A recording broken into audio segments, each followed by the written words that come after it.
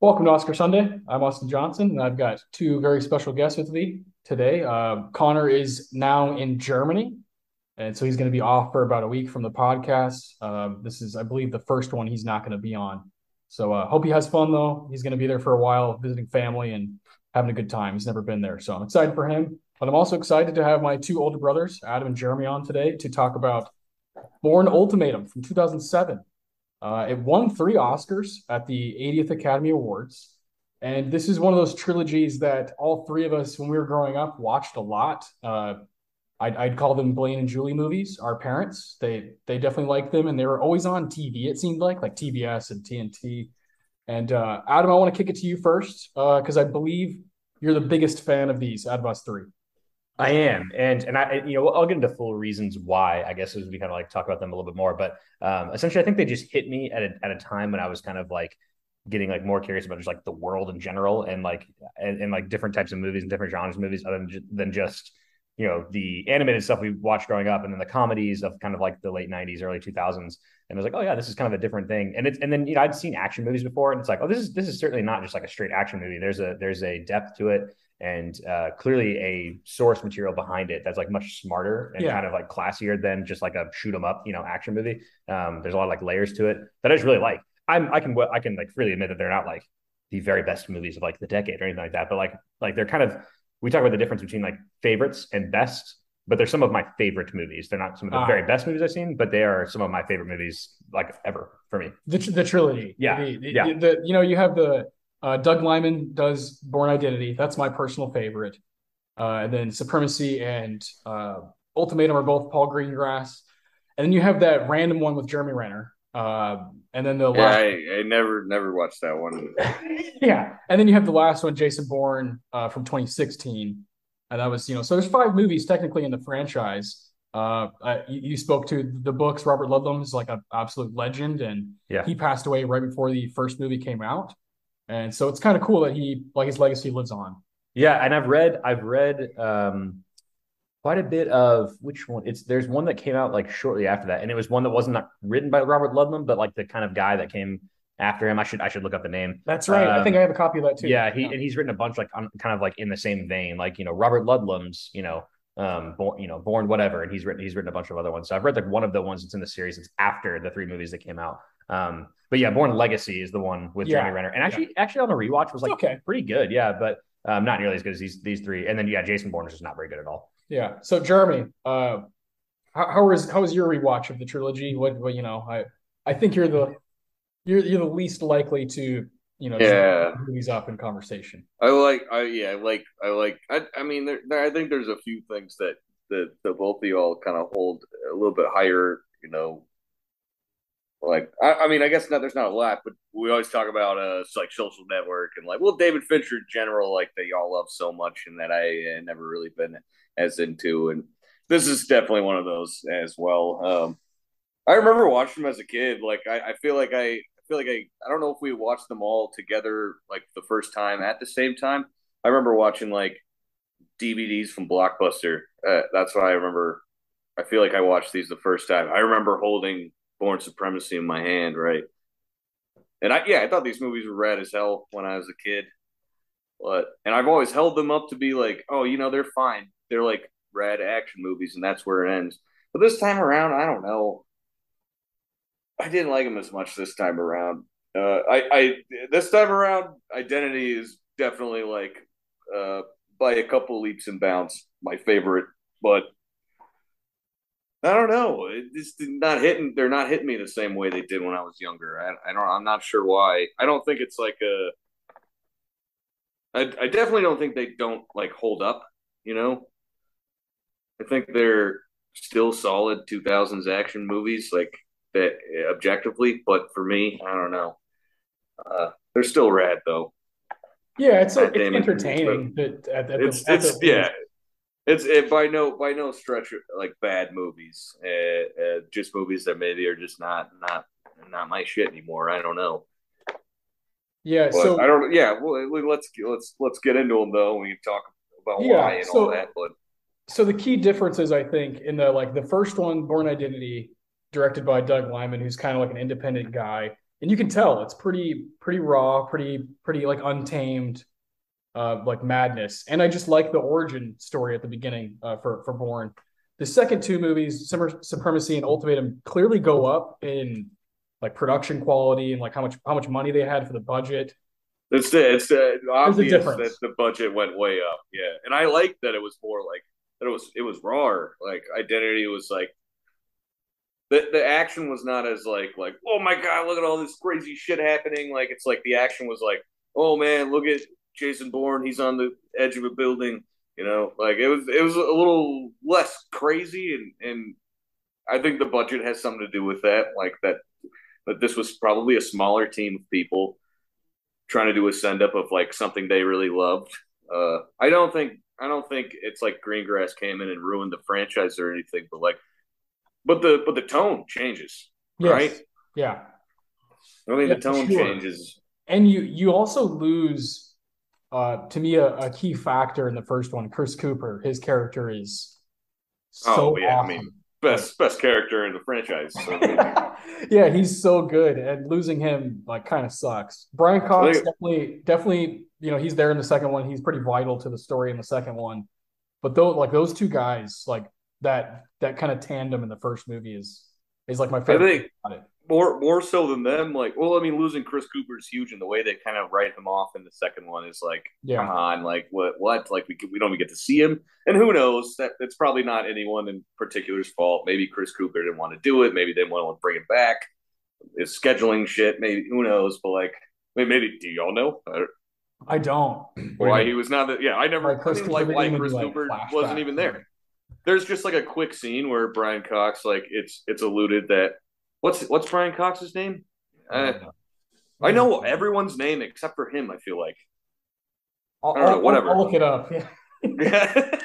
But so Brian Cox, it's alluded that Brian Cox had him murdered, right? Yeah. Uh, Yeah. Well, we like see that. and We see Brian it. Cox In the first one. Yeah, we see him get shot in the first one. In the for alleyway. real. Yeah, that's why I was like, "What do you mean bring him back?" I was like, "He's dead." Yeah. I mean, Yeah. No, I thought they were gonna do I flashbacks. feel like the last scene was where Chris Cooper just gets like rocked in the face by Jason Bourne. no, remember Okay, he's well, walking in the street. No, it's like a different guy. all right, He's walking well, in the yeah, street in that yeah, one asset. I definitely missed something in Yeah, the first that asset one. Then, takes I him out. guess. Yeah, All right, Brian Cox's name is Ward Abbott. Abbott. Yeah. Warren Abbott. Okay. Abbott and Conklin are the yeah. Conklin. Yeah. Well, okay. But the other thing that I think was lost after in the second two movies was like and this I've never really held like the Marie character, like Marie Kreutz. I don't know that actor's name, but like Franca how much? Potente. Yeah. What is it? Franca Potente. Okay, I don't know why that would change anything, but yeah, that's her name. Credit. But she like humanizes Jason so much. Like Yeah.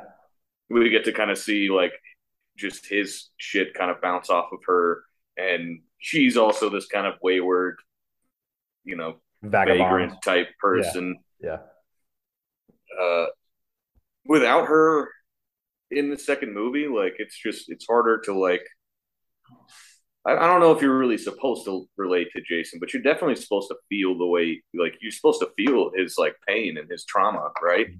And it's so much easier to feel that with Marie, and maybe that's the point of Supremacy, that she dies, Yeah. so quickly. We're not worried about spoilers, right? I mean, Oh no. No. I mean, if these- you haven't seen no. the Bourne movies by now, Yeah. are The you ever newest gonna one is see 15 years old. Yeah. Yeah. the newest one is 15 years old. Well, this one, Bourne Yeah, Ultimatum. of the three Oh, we're- Ultimatum, yeah, okay. I also did not see Jason Bourne. I was gonna watch it. I don't remember. We saw it in theaters. Yeah, in Yeah. Chicago. Yeah. Yeah. I don't remember. Y'all saw it together in theater. Yeah. Okay. Yeah, I don't care. I just didn't want to see it. You're not missing it. It's not great. Yeah. I had never heard that it wasn't good though. I didn't know it wasn't good. Compared Maybe that's to, why I've never wanted to see it though, like because no one's ever told me it's good. I don't know.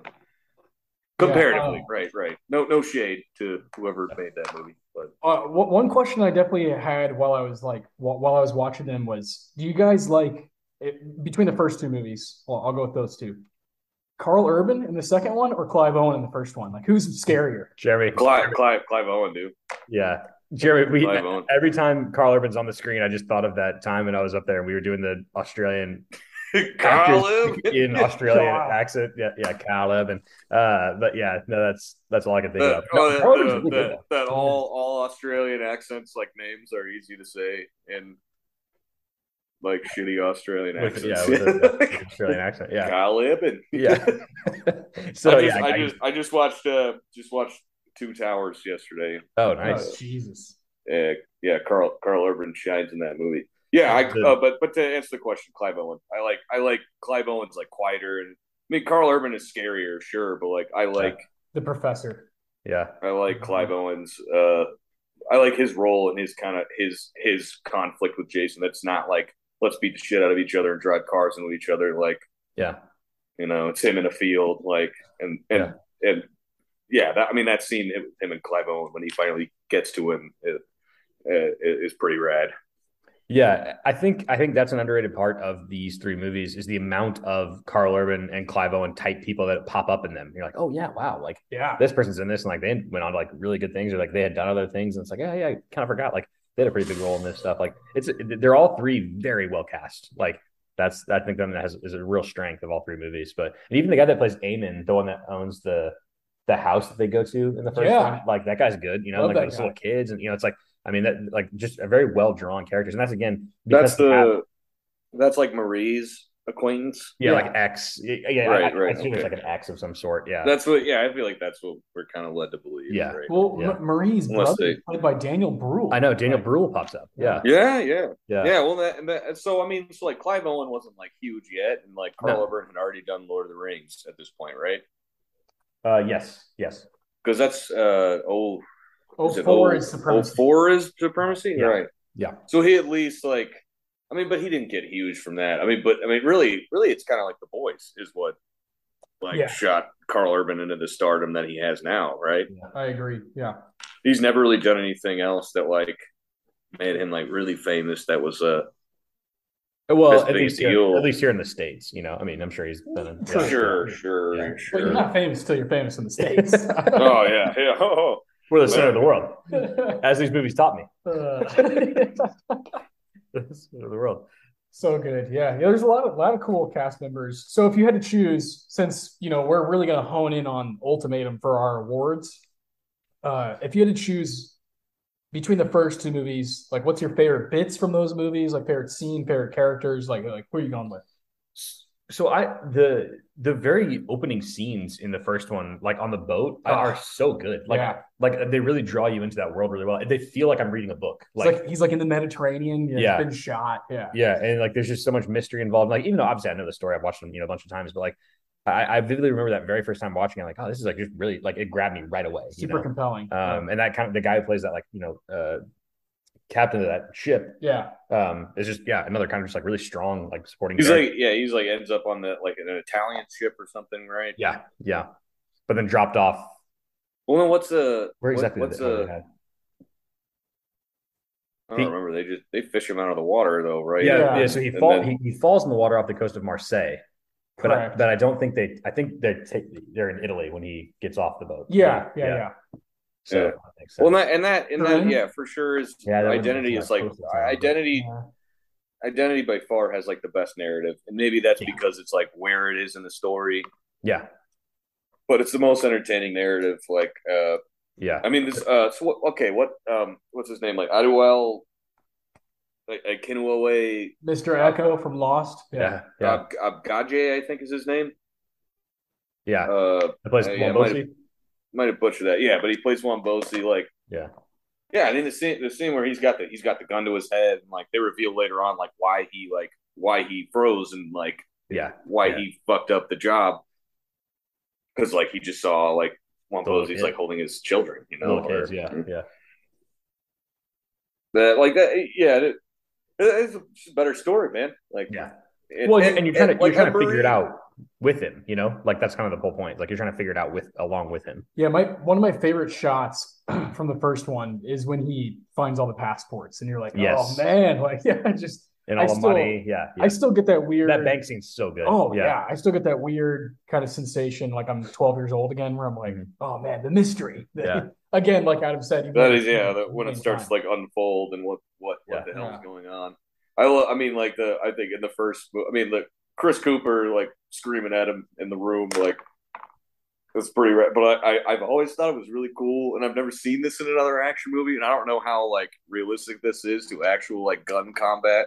But when he's holding like one gun like upside down, like in the stairwell scene. Oh yeah. In Identity, like I always thought that was cool as hell. I don't know. Yeah. No, he's holding one of them upside down and pulling the trigger with his pinky. Like, I doubt that that's like an actual thing you would ever want to do with a firearm, but it just looks fucking badass, man. I don't know.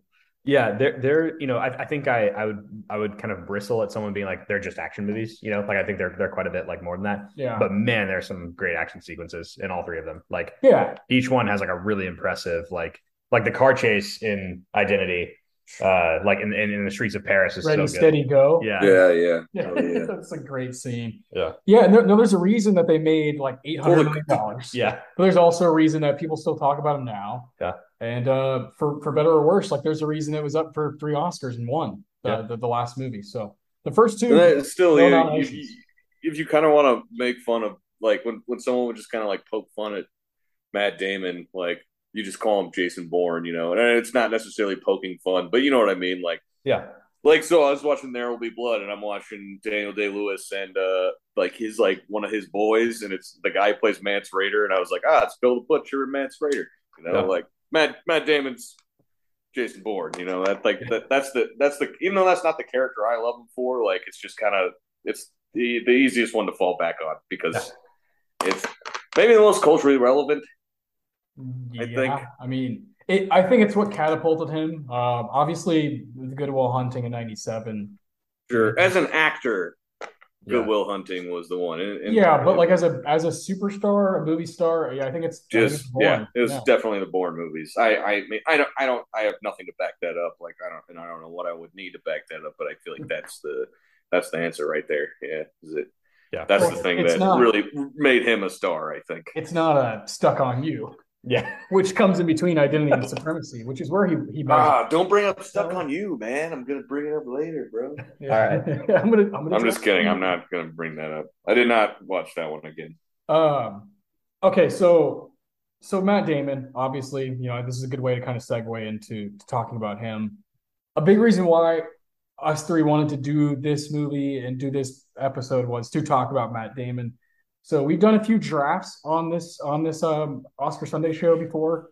It's usually a year or a director. Very rarely have we done an actor.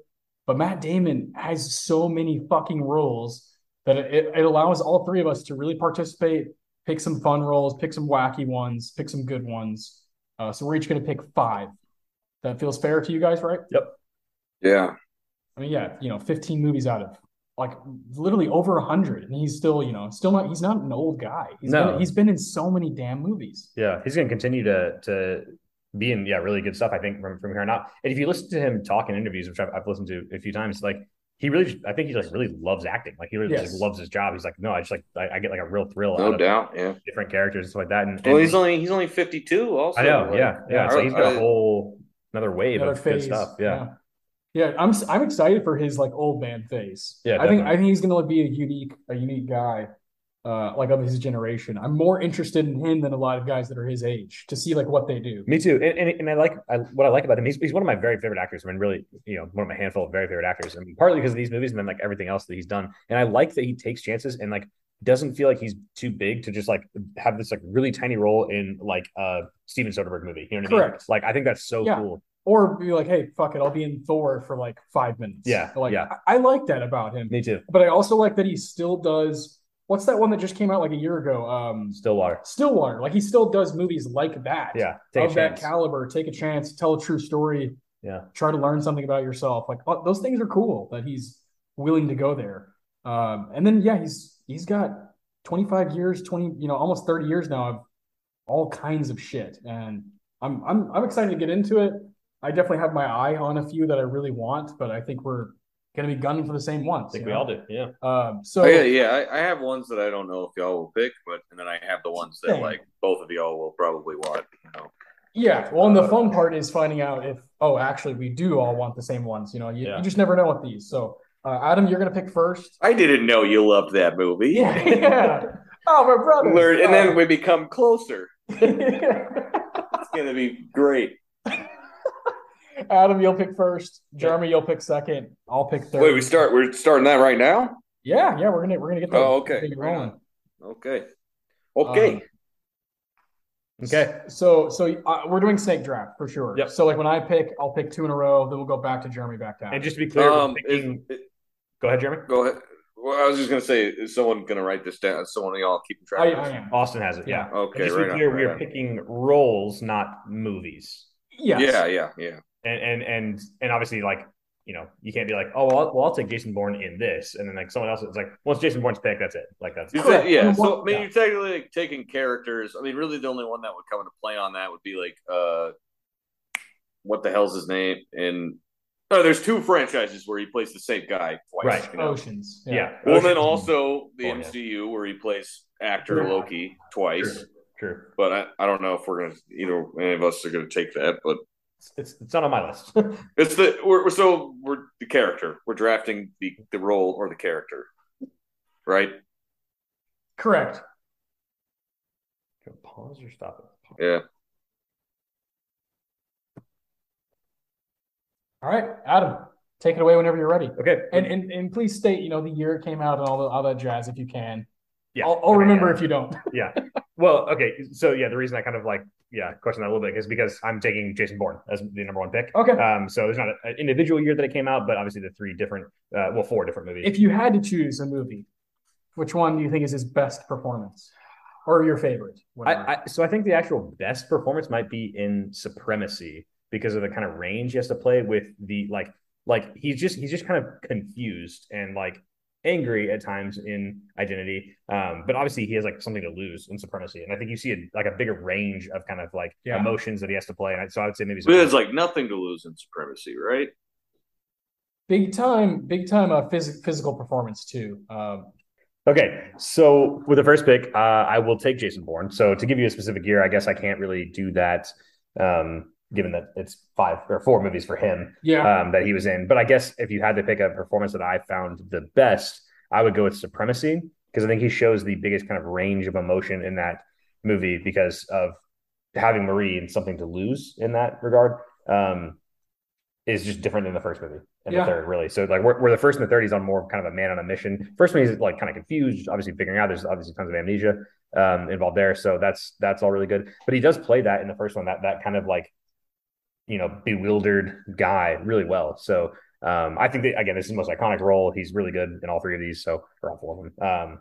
I think Jason Bourne, first pick. I think the reason I would lean Identity is because the passport picture is like the Good Will Hunting haircut. The little I love that little part. And they keep that photo in the third one for the Gilberto de Piento, Brazilian one, which is hilarious. Yeah, man, he loses his mind on Julia Stiles in Supremacy. Like that's like the closest I think we ever get to seeing him just having like a full on mental breakdown. And I don't know. That's why if you watch Supremacy and Ultimatum back to back, like the first time he sees Nikki, right? Yeah. The first time he sees Nikki again, it's just kind of like, whoa, Nikki, like you're being way too nice to this guy. Like he goes so crazy. Like, and that's the thing I remembered from like a long time ago was like, oh, like Nikki is kind of like they're buds in the last one, and I was like, whoa, like he's like pushing the gun against her head, and understandably so. I'm not trying to knock Jason or anything, but it's understandable where Jason's coming from. But so real quick before we go to the number 2 pick, what did y'all read on the conversation she has in that third one about like, with you and like me, it was different. Like it made me think that like they must have had a relationship at some point. Yeah, and I really like these movies. They're all like 8 out of 10 for me. Like I have a blast, but I have like a problem in Ultimatum. The like last shot is her like, when you find out that the reporter's like, and for 3 days they haven't found his body, and it goes does the Moby extreme ways, and they show her like, I always knew he had had it in him. I get that she's like connected to him in the third movie, but I also read into it like, what is the relationship between those two? Yeah. It's a little confusing. Like, were they dating before he decided to do this? Maybe, maybe, and that's and she can't say that. Yes, that's my read on it. That like she kind of like beats around the bush about it, and that one time she kind of grabs his hand, and it's it's like, oh, they may have been like romantically involved like before this Julia was a thing. Yeah. Well, that's something that like bothers me. That like I feel like there's a few different times in Ultimatum where the characters will say to Jason like, "Oh, you don't remember." Like you really don't remember. Like it's kind of a crutch they lean on a little too much in Ultimatum. And the fact that the movie opens up with yet another flashback of something we've not been told about at all yet, like it just like like a cohesive trilogy and all three of them together, like that's kind of where like I remember I watched them like you watch them like in the years that they were released, like those years apart. Yeah. When you watch them like all back to back, it's just kind of like, well, this doesn't make any sense. Like especially with Nikki, it's like, why are you okay with why are you helping this guy? Like, dude, he was so crazy before. But then if there's also like this hinting at like something else going on, that would answer that. But it's super vague. Like I actually watched it twice, like in the last couple weeks, and I'm always like, what are they about to talk about when she says that? Like, you don't remember, dude. Like, she was always different with you, and it's like, what are you talking about? And we're never really given a clear answer, and like, I guess that's the point. Yeah, I don't know. I don't know. I don't know. But I mean, Matt Damon's killing it in these movies. Not to take away from the pick. Never. But, yeah, no. I think that's so confused. That's a good first pick. I think he's going to go off the board at some point. So why not? Why not take it now? Adam's looking. I was not going to take it. I would have if it would have. I would have if it flipped a couple rounds. I would have. If no one else did, yeah. It's like you can't not take the character who is the. The episode focus of the episode. Yeah. Oh yeah, like certainly he was going to go in the top. Yes, yeah, 4 or 5. 15. Yeah. So I just while you were talking, I'm looking at the books. I was trying to remember which one I read. So the only 3 that Robert Ludlum actually wrote were the first 3: Bourne Identity, Bourne Supremacy, and Bourne Ultimatum. They came out in 1980, 1986, and then 1990. Wow. Which is a similar split to 02, 04, 07. Yeah. But then I remember this guy, Eric Van Lustbader, was the guy who wrote the following ones, and he wrote the Bourne Legacy, which is obviously the one, the 4th book. And he's written a bunch since then, including one that came out this year, The Bourne Sacrifice. Jeez. But yeah, Eric Van Lustbader. Yeah, that's what I read is the Deception. There was like a long series, like yeah. I guess that's just because someone else carried it on. Yeah, The Bourne Deception is the one I read. Came out in 2009. Makes sense. Yeah. Was it any good? It was good. Yeah, it was very good. Yeah. Is Matt Damon in it? Huh? Or is it the Jeremy Renner guy? Yeah. Or is it a fucking Jeremy Renner? Well played. Jeremy, you have the second pick. Huh? You have the second pick. I got the second pick? I sure do. All right. Well, yeah, I'll start with something that we can all talk about. We go with Colin Sullivan. Yeah. Colin Sullivan, Massachusetts Stadies. From The Departed, 2006. He plays Francis Costello's mole in the Massachusetts State Police. Yeah. Great pick. Fucking pussies. Yeah. I got fucking firefights. All right, so I've told you all that I kind of have like a murky history with this movie. You know what I mean, right? Yeah. I know I've talked to you about it, Austin. I'm positive I've talked to you about how much I like hated this movie when I saw it again in my like early 20s. I watched it as a teenager and I was like, this is the greatest movie ever. and then I the first time I watched it was with you, Adam. That was like one of the first R-rated movies I ever watched. And then then I saw it again. And I was like, this movie sucks. And then but then I watched it again. This is the most recent. I watched a ton of Matt Damon movies for this, and this was the most like recent one I finished. Like a couple days ago. Well, I watched Ultimatum this morning, but like, I liked it a lot more this time, and I think part of it was how much I focused on Matt Damon. Like, Mm.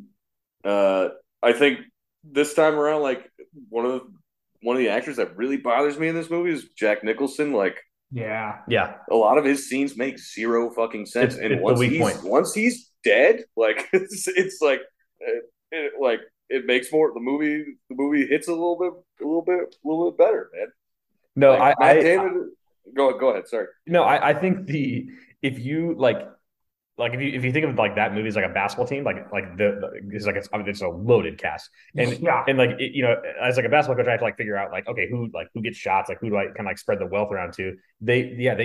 Too many shots for the what is it, Frank Costello? That's the character's name. I mean, it's Jack Nicholson. Yeah, So, Jack Nicholson. I get that, but it's like if I could take a few shots away from the Frank Costello character and give them to like Dignam, the Mark Wahlberg character, yeah. who is Mark Wahlberg. It's like one of so Mark Wahlberg's hilarious best in that roles. movie. Yeah. Well, Mark Wahlberg, out of all the supporting people, he's the one who got the Oscar nomination. Yeah. He's the one people remember most, like heat check performance from that movie. Also, Alec Baldwin, I wish got more he's shine. great. Yeah. Well, that whole bit between them two, type fuck your mother. Yeah, that whole bit is great. I But love Martin Sheen, dude. Martin Sheen, like Queenan, is one of my favorite characters. Yeah.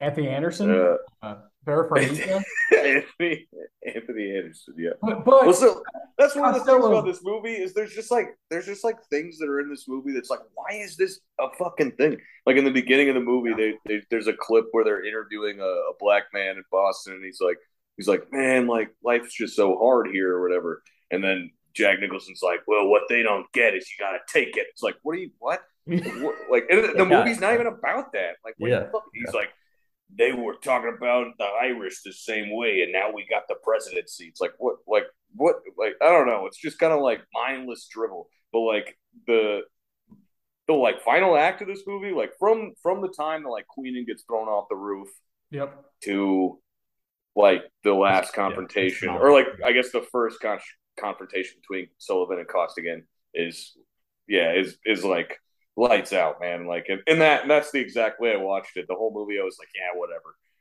whatever, this movie. But I was like, I was in it for that last portion of the movie.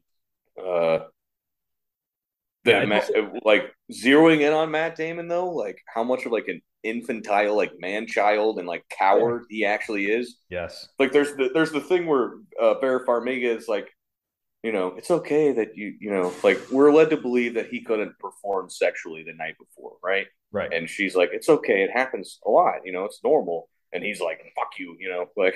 And then later, Alec Baldwin's like, it's good to have a wife, people don't think you're a homo, or they know you cockwarts. Like, and he's like, oh, it's working overtime, like, it's like just like that's always been a funny line to me. It's always been a funny line, but I've never linked it to the thing that happened earlier in the movie, like because it's not working overtime, and that's why he says it.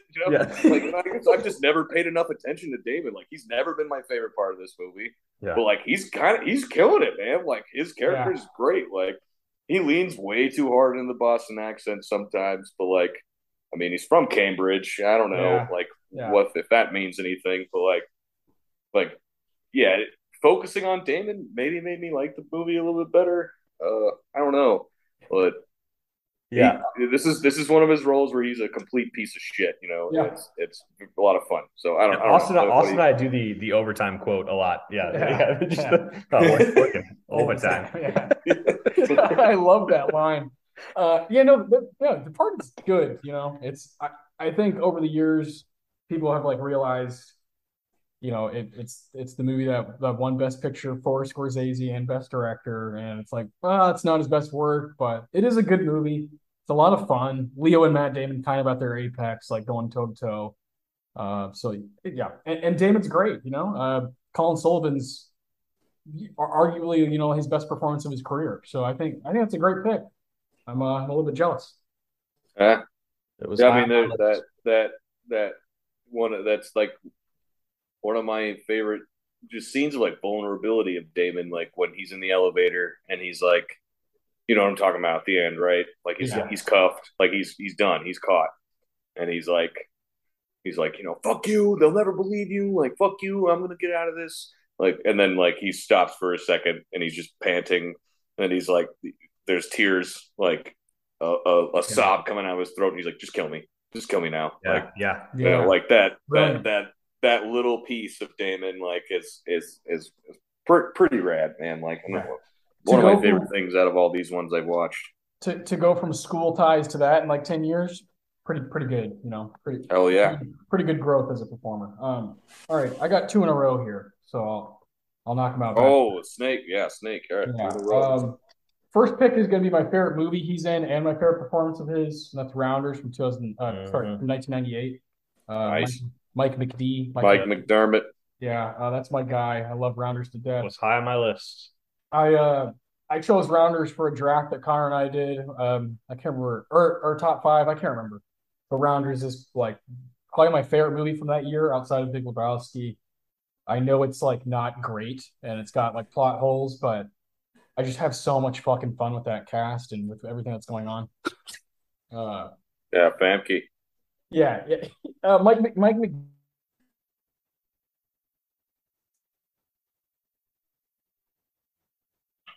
where Mike McD and Wormer, it's one of my favorite duos of all time, and it's my favorite poker movie. Damon in that though is doing kind of the thing he had to do at that time was go toe to toe with Malkovich, John Turturro, Edward Norton, all these different actors that are awesome. Martin Landau, he does these big, kind of dramatic scenes with those guys, and he holds his own. And You're forgetting a certain woman who watches the counter down oh at the yeah, casino. at the place where he plays against Malkovich, right? Yeah. What's her name? What? What's her name? Since you brought it up, What's your name? Famke Janssen? Yeah. yeah, you're right. You're right. Also, what's his girlfriend kind of She sucks. also plays Jean Grey in the X-Men movies. There Just a you little go. bit of Yeah, trivia. good shout. Yeah. Anyway, I love Rounders. If you guys weren't going to take it, I knew I was going to take it the whole time. But my second one will be. This is tough. I'm going to go Good Will Hunting. I mean, Yeah, okay.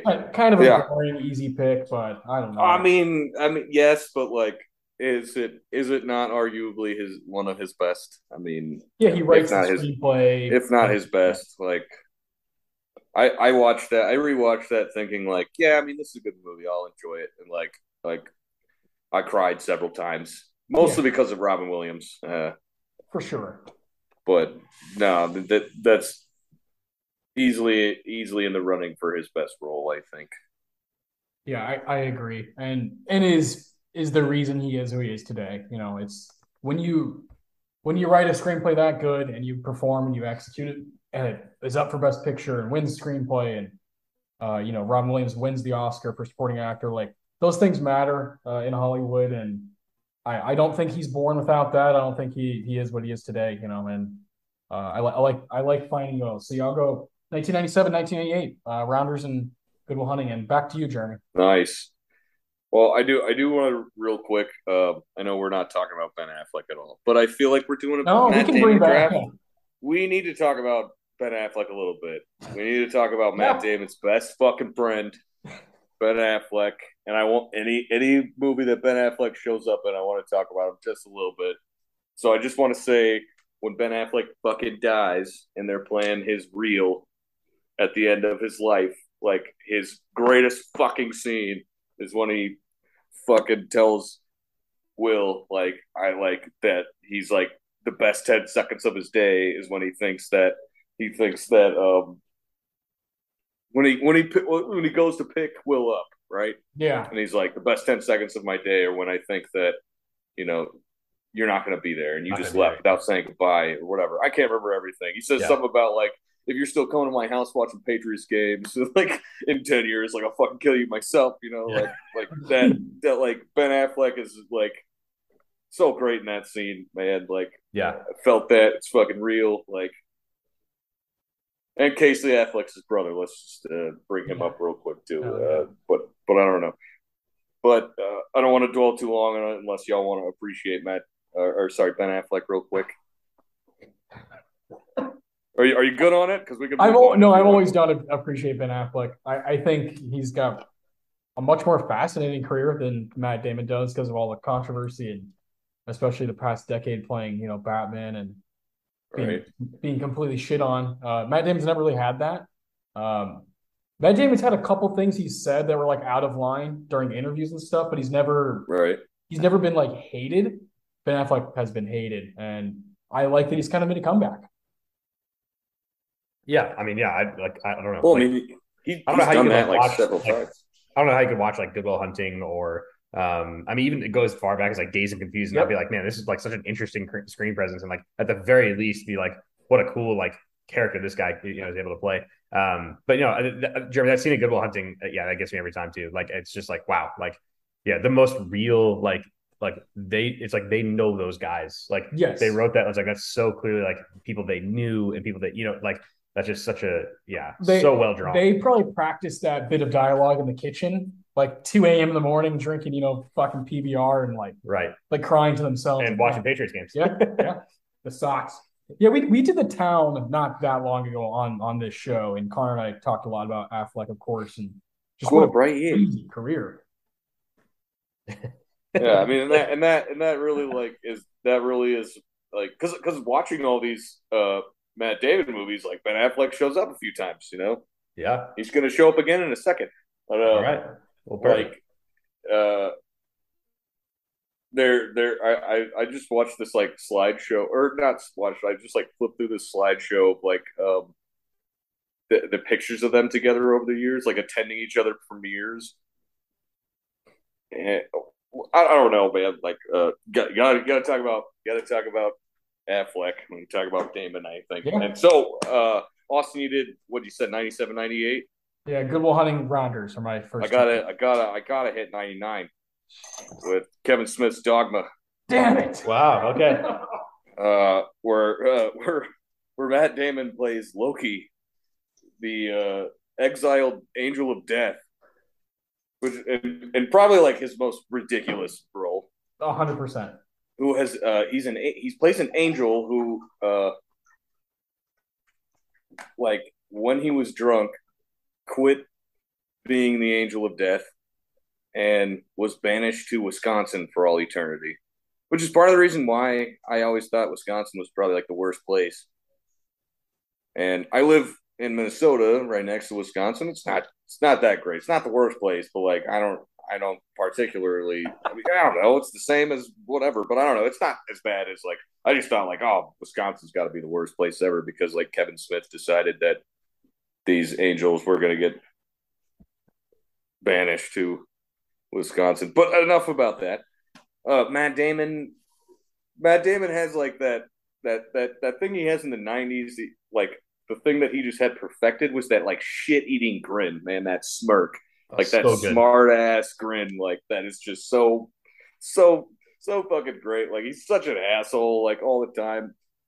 But this is another movie where he gets to act a lot with Ben Affleck. Like really, probably the only other movie aside from Good Will Hunting that they get to like just be like best bros together.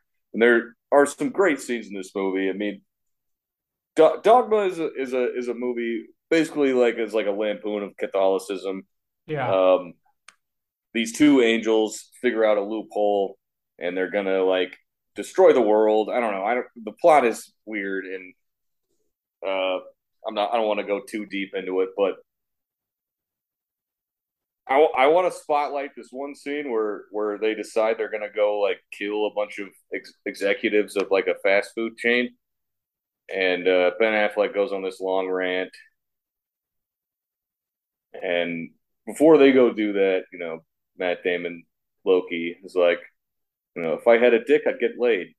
And he's like, so we're gonna do the next best thing, and Ben Affleck's like, what's that? And he's like, we're gonna kill people. The lady next to him like spits up her coffee, and he's like, not you. So there's tons of great scenes like that where like they're just have this like absolute disregard for life. It's a super fun Matt Damon role, and I think barring just like what his best performance is, I think it's my favorite. Yeah. that's like it's the sweet spot in his career. It's right after Good Will Hunting, so he like knows he's the shit, but it's before he just like plunges headlong into this like what becomes kind of a storied career that's still going. Yeah, not that long He ago. fucking rules in this movie. You'll love this, Jeremy. Like maybe 2 months ago, Connor and I covered First Reformed, the Paul Schrader film from a few years ago, Right and on. we did top five religious based movies, and he had Dogma in his top five. Connor did. Dogma's got to be one. God, Dogma's got to be number one, man. Yeah, he went on and on about how awesome Dogma is, and it caused me to go back and rewatch it because I remember you liked it a lot. And God, that is a funny fucking movie. And Yeah. it's like one of my favorite Kevin Smith movies too. So it's like a sweet spot It's for multiple it's reasons. easily my favorite Kevin Smith movie, and it's not like I mean as far as like its production quality and like its score and its Yeah, dialogue and its acting, it's not like it's not it's not a piece of art on that level, but like what it makes up for in all of that is how fucking creative it is. yeah, wacky. Yeah, and like it's just it's a very fun comedy that's playing with something that's very serious, like a thing that's like really traumatic for a lot of people, and it's full of like famous people. You know, Janine Garofalo's in it, like George Carlin, Chris Rock, Selma Hayek. Yeah, A lot of more set shows up at the end. You know, like and it's also it's got the the usual Kevin Smith folks like Jason Lee and Jason Mewes and Kevin Smith playing Silent Bob, of course. Like yeah. Kevin Smith movies are not for everybody, but like this Kevin Smith movie is like wacky and ridiculous enough. Like, Matt, I haven't seen Matt Damon like do something quite like that. Like, I think out of all the ones that, at least all the ones I rewatched, like it's I don't know. It's just fun. It's fun. It's like basically if Will and Chucky from Good Will Hunting were angels, like, and we're in a fantasy comedy. I don't know, but I'm rambling now. So Adam, I think you're next with two. Yeah, I Two got two. picks. Okay, two in a row. Okay, the first one I'm gonna go with maybe the most like underrated, really funny, just good, like yeah, like movie I've seen in a long time. And I'm gonna go with Mark Whitaker from The Informant, the Steven Soderbergh. I didn't write the years. I'm sorry. I didn't. Do you know what years? 2009. 2009. I was gonna guess 9 or 10. Yeah, it just holds up. Like so funny. Like I really enjoyed it the first time I saw it, and then I watched it again a few years later. Then I watched it with my friend Eric, who Austin knows. And yeah, just I think it's like one of the funniest Soderbergh movies. One of his funniest performances. Shows his range again. Totally ridiculous. Just about essentially a guy who acts like he doesn't really know what's going on, but he very much is like playing both sides of this like what kind of company is it? It's like some sort of like kind of I mean They're like an agriculture. agricultural company. Yeah. They're like yeah. dealing with like the science behind like fucking corn syrup or Corn some syrup, shit like that. yeah. I can't Yeah. remember. I know there's that opening monologue where he's talking about corn, like Yeah. corn syrup and how it's in everything. I don't know. Yeah. That's And not yeah, what it is. It's something else. I'm sorry. Go ahead. it's just funny. Yeah, it's just very funny. Again, it shows his range and Yeah. one of the most underrated movies of the last, I don't know, 12, 15 years. So Yeah, it's 13 years old You now. know, Crazy. look at that. Like the film poster, man. Like the thumbnail when you're watching that, like, and it's just that picture of him like looking up with that kind of like wide open mouth. You know what I'm talking about? Yeah. yes. Yeah. That brings me so much joy every Yeah. time I see it. Like,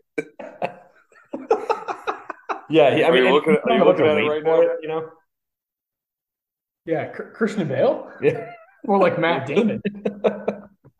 Anyway, okay, so that'd be pick number. And it's him and Soderbergh. Like it's a cool tandem. So That's- also that's the the sixth pick. score, the score of that movie, like fucking rules. Man. Yes. Like, Yes. Also, shout out to Melanie Linksey. Very good. Underrated.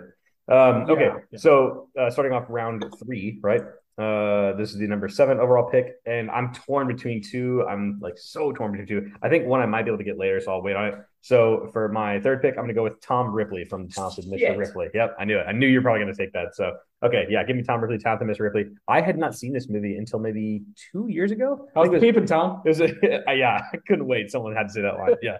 How's the peeping? PSH, man. Yeah. So yeah, Tom Ripley. Hadn't seen the movie until a couple years ago. Watched it during the pandemic. Loved it, and he is fantastic in it. Total creep, total like weirdo, but really, really good. Again, shows a wide range. One of my favorite like mini ensembles of those four people: Jude Law, Matt Damon, Philip Seymour Hoffman, and Gwyneth Paltrow. Like Yep. fucking knocking it out of the park. Movie was up for Best Picture. I think that was big for his career, and he has like that movie and Dogma coming up the same year is like is kind of a big dick move to me. Like, look what I can do. I'm like I can do anything, and I love that about Damon. I love that he sprinkles that throughout. So good picks. The Informant's underrated, and I'd say Mr. Ripley is too. Yeah. All right. So I did not rewatch that one. Yeah, it's great. It's awesome. Yeah. Back to Jeremy. PSH. I have to talk about him. He has one line, or him and Matt Damon are like walking around, and he's like, "Don't you just want to fuck everything, just one time?" And Matt Damon's like, "No."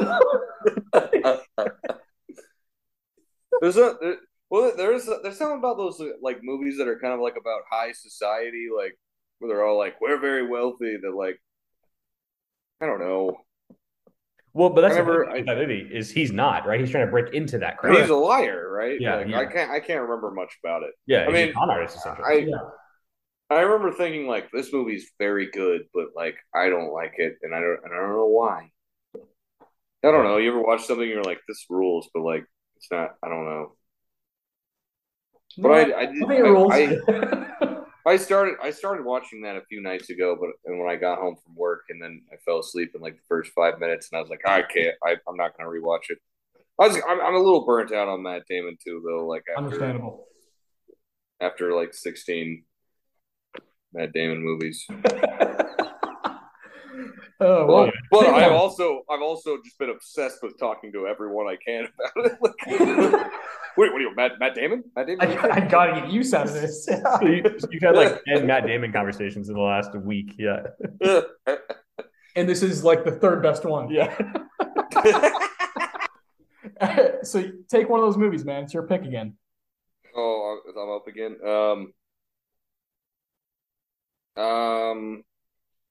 I'm actually not sure of the year on this one. This is the only first watch I did of Matt Damon. It's like an HBO original movie called Behind the Candelabra. Fuck. Yeah. It's Scott Thorson. Yeah. That's the character that he plays, and like this, like I think I said earlier, like I think this is the most unique role. I'm probably just gonna say that about every fucking one. But like this is the most unique Matt Damon role I've ever seen. And he's walking around in like a studded Speedo and like feathered hair with these giant glasses, and he's just like, I don't think I can take this anymore, Lee. You know? Yeah. Dude, Matt Damon's like killing it in this movie, man. Like, I mean, like, I don't know what Liberace was actually like. Real quick, I should just preface this with Behind the Candelabra is a movie about Liberace and one of his several young boyfriends that he had over his career. And Matt Damon plays Scott Thorson, one who wrote a memoir about it, right? Yes. Have y'all both seen this? This is the first movie that has been picked that I have not seen. I love this movie. Yeah, but I know I really would like to. I'll put it on my HBO. Yeah, it was on. I was basically using Hulu because I have like Showtime and HBO tied into my Hulu account, so I was just searching Matt Damon and watching everything that came up, right? And that one kept coming up, and I was like, oh, "What is this? Like, it's like pink and white and shiny." And then I finally was like, why? Like, I don't know why I'm avoiding this. Probably because like some problem I have with myself or something. Who knows? Well, but then I was like, watched it. This is this is something I've never seen Matt Damon do before. Yeah. I like this movie a lot. It's from 2013. Definitely a movie that's kind of under the radar, critically acclaimed. Like people who like it really, really like it. I watched this movie with Dad back in, I guess, one of those 2 years, 2013, 2014, somewhere in there. And like fell in love with it. Because again, at that age, I was like 18 or 19, and I had it set in my mind that Matt Damon was either Good Will Hunting or like an action star. So seeing him play this character in another Steven Soderbergh movie alongside Michael Douglas, like going toe to toe with him was really cool, and another feather in the cap for Mr. Matt Damon. So that's a really good pick. I thought I'd be able to save that one for like the fifth round. So job well done. I like that one a lot. No, yeah, that one, like, I mean, I didn't have that. I had my short list like before I watched all of these, and then after watching that one, I was like, that this has got to at least go on my short list. But the more I thought about it, I was like, this is one of his coolest roles, I think. And how Yeah. how like off the rails he gets towards the end, like drug addiction and the plastic surgery.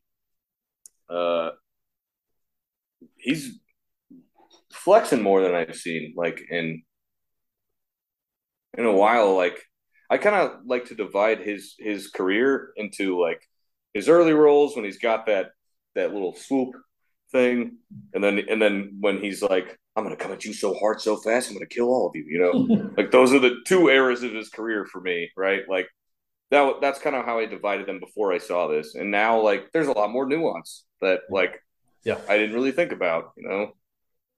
He's doing a lot more acting and all these things. And it's easy to pigeonhole somebody, but the more like if you watch a bunch of someone's work like all in a row like this, like it's easier to see like all these different things that they're doing. I don't know. I mean, maybe that's a given, but you said you saw this when it came out, Austin? Yeah, because it was just on HBO, like Right, right, it was a right on. direct to I HBO movie. I had never even known this existed until Yeah, I knew it was out. I started watching movies for this. Which is funny that that's like a big deal because that's just like how movies are released now. Yeah, yeah. It's just like Right, right. So Soderbergh was like way ahead of the curve on that. Yeah. Anyway, Yeah, two in a row. I have two in a row. Those were going to be like my next picks was Talented Mr. Ripley and Behind the Candle of Brown. I'm forced to. Sorry, no, brother. Okay, I have like 30 other movies, queued up. 30? Not 30, like 12. But I could. 12 yeah, there's so many. Yeah. If I want to add We Bought a Zoo, I could. Yeah. I don't have nearly that many.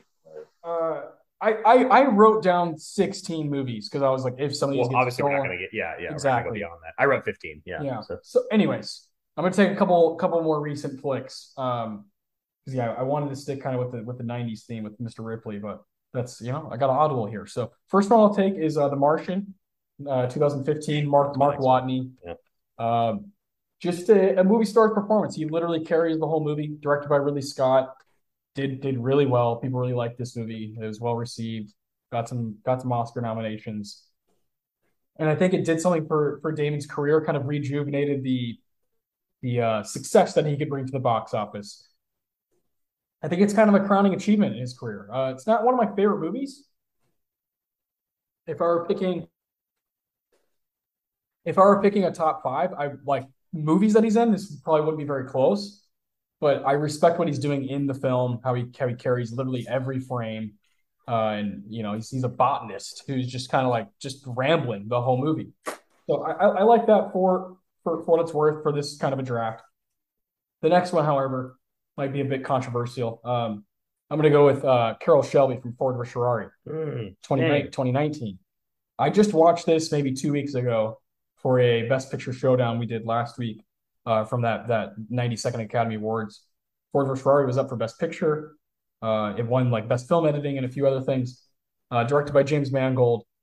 Man, this is a fucking thrill ride. And you got Bale and Damon, really cool duo going at it. I think Bale as Ken Miles is a bit better, but Damon doesn't very often do that kind of that Southern accent so well. And Ford Ferrari, he's like sticking to that character so strongly that I really believe it. With these biopics these days, I'm really picky about certain stuff.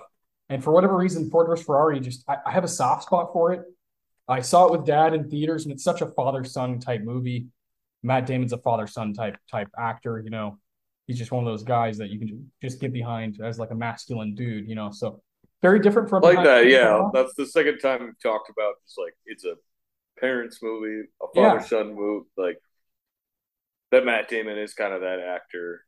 That like, and I think it like a more broad way to say that is he does have this like wide scale appeal to so many different people. Yes. Yeah, so yeah, I love Carol Shelby, love that character. I also have a little bit of recency bias because I just watched it.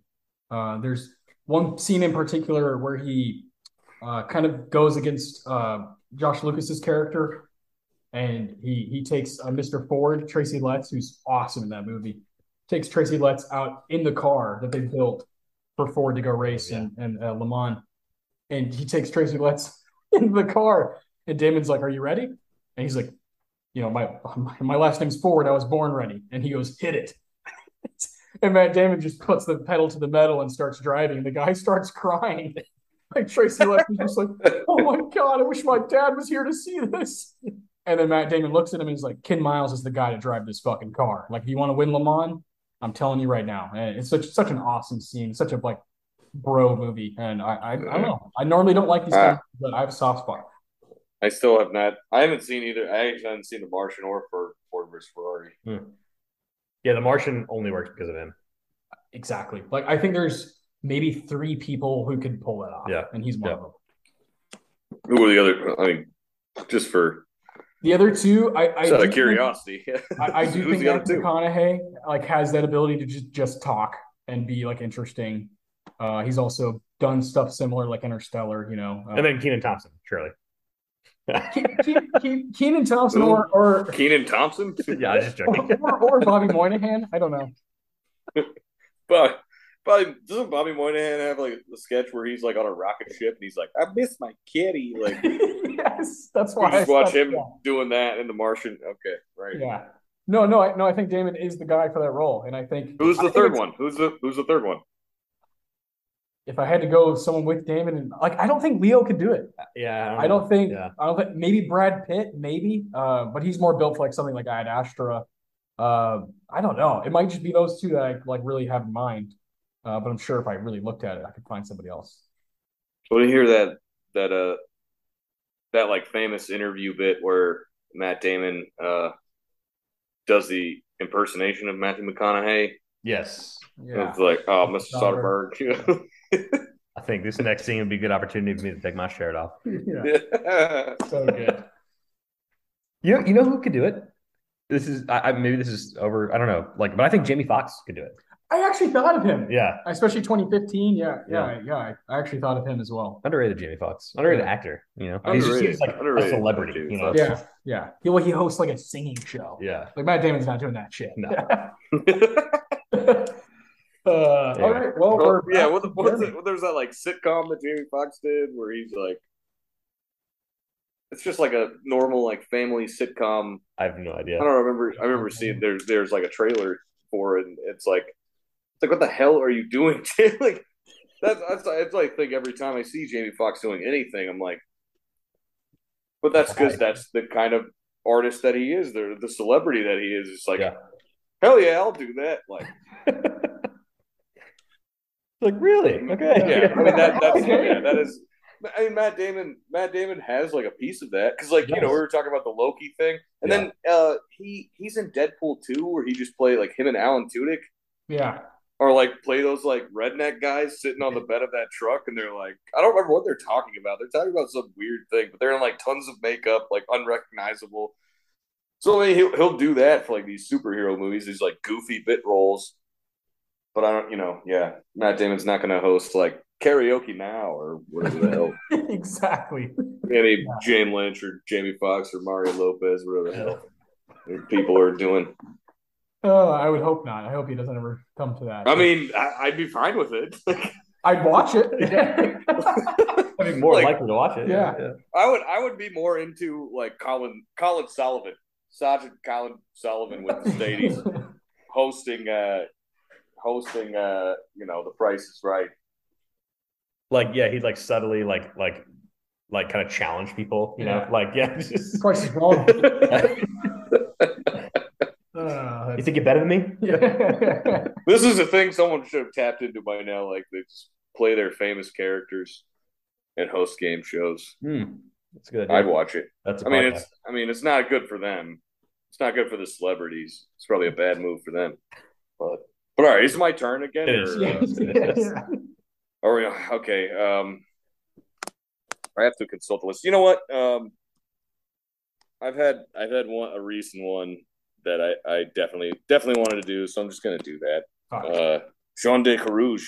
Yeah, I knew it. From the last duel. Ridley Scott again. Scott. That was 2021 last year, yeah, if I'm not mistaken. Yeah. Another role where Damon is playing a piece of shit. I love Damon playing a piece of shit. He's really good at it, and he's really good at not being like. It's not like he's. I mean, in this movie, he's kind of playing like three versions of the same character, right? Yeah, and that's I think a tough exercise for any actor, and like I really don't think this is him just like doing his best acting of all time, but like it's cool to just see him with like all the scars on his face and the kind of like medieval mullet hairstyle and like doing this like brutal like Ridley Scott like combat scenes, but also like much like he is in The Departed, like he's just kind of this infantile like man child, like so immature, like he's such a fucking piece of shit deep down, like, and we like the reveal of that as we get to slowly see him act more and more like a fucking asshole throughout the movie. I mean, have you, I know I talked to you about it, Austin, and I feel like I've talked to you about it too, Adam. Y'all both seen this, right? oh, yeah, definitely. Yeah. So I mean, how we, first he like portrays himself and his retelling of the story as like this gallant knight who's like a good husband, and like he's just not getting his hand, he's not getting his good piece in life. Then he's kind of like a little more of a piece of shit. He's just kind of a dick that no one likes. And then at the end, he's like a bad husband. He's abusive, and we just get to see that subtle change like throughout the movie. I don't know if it's like, oh, it's one of his best, but it's fun. It's really fun to watch him play that character. Yeah, I love that movie. I understand like why it didn't do better. It's like 20 years ago, Gladiator, which I like Gladiator a little bit more than Last Duel, but it's not like a better movie, like in a box. I just like what changed where like this Ridley Scott epic that probably looks cleaner and looks better than Gladiator. Gladiator's got some holes in it.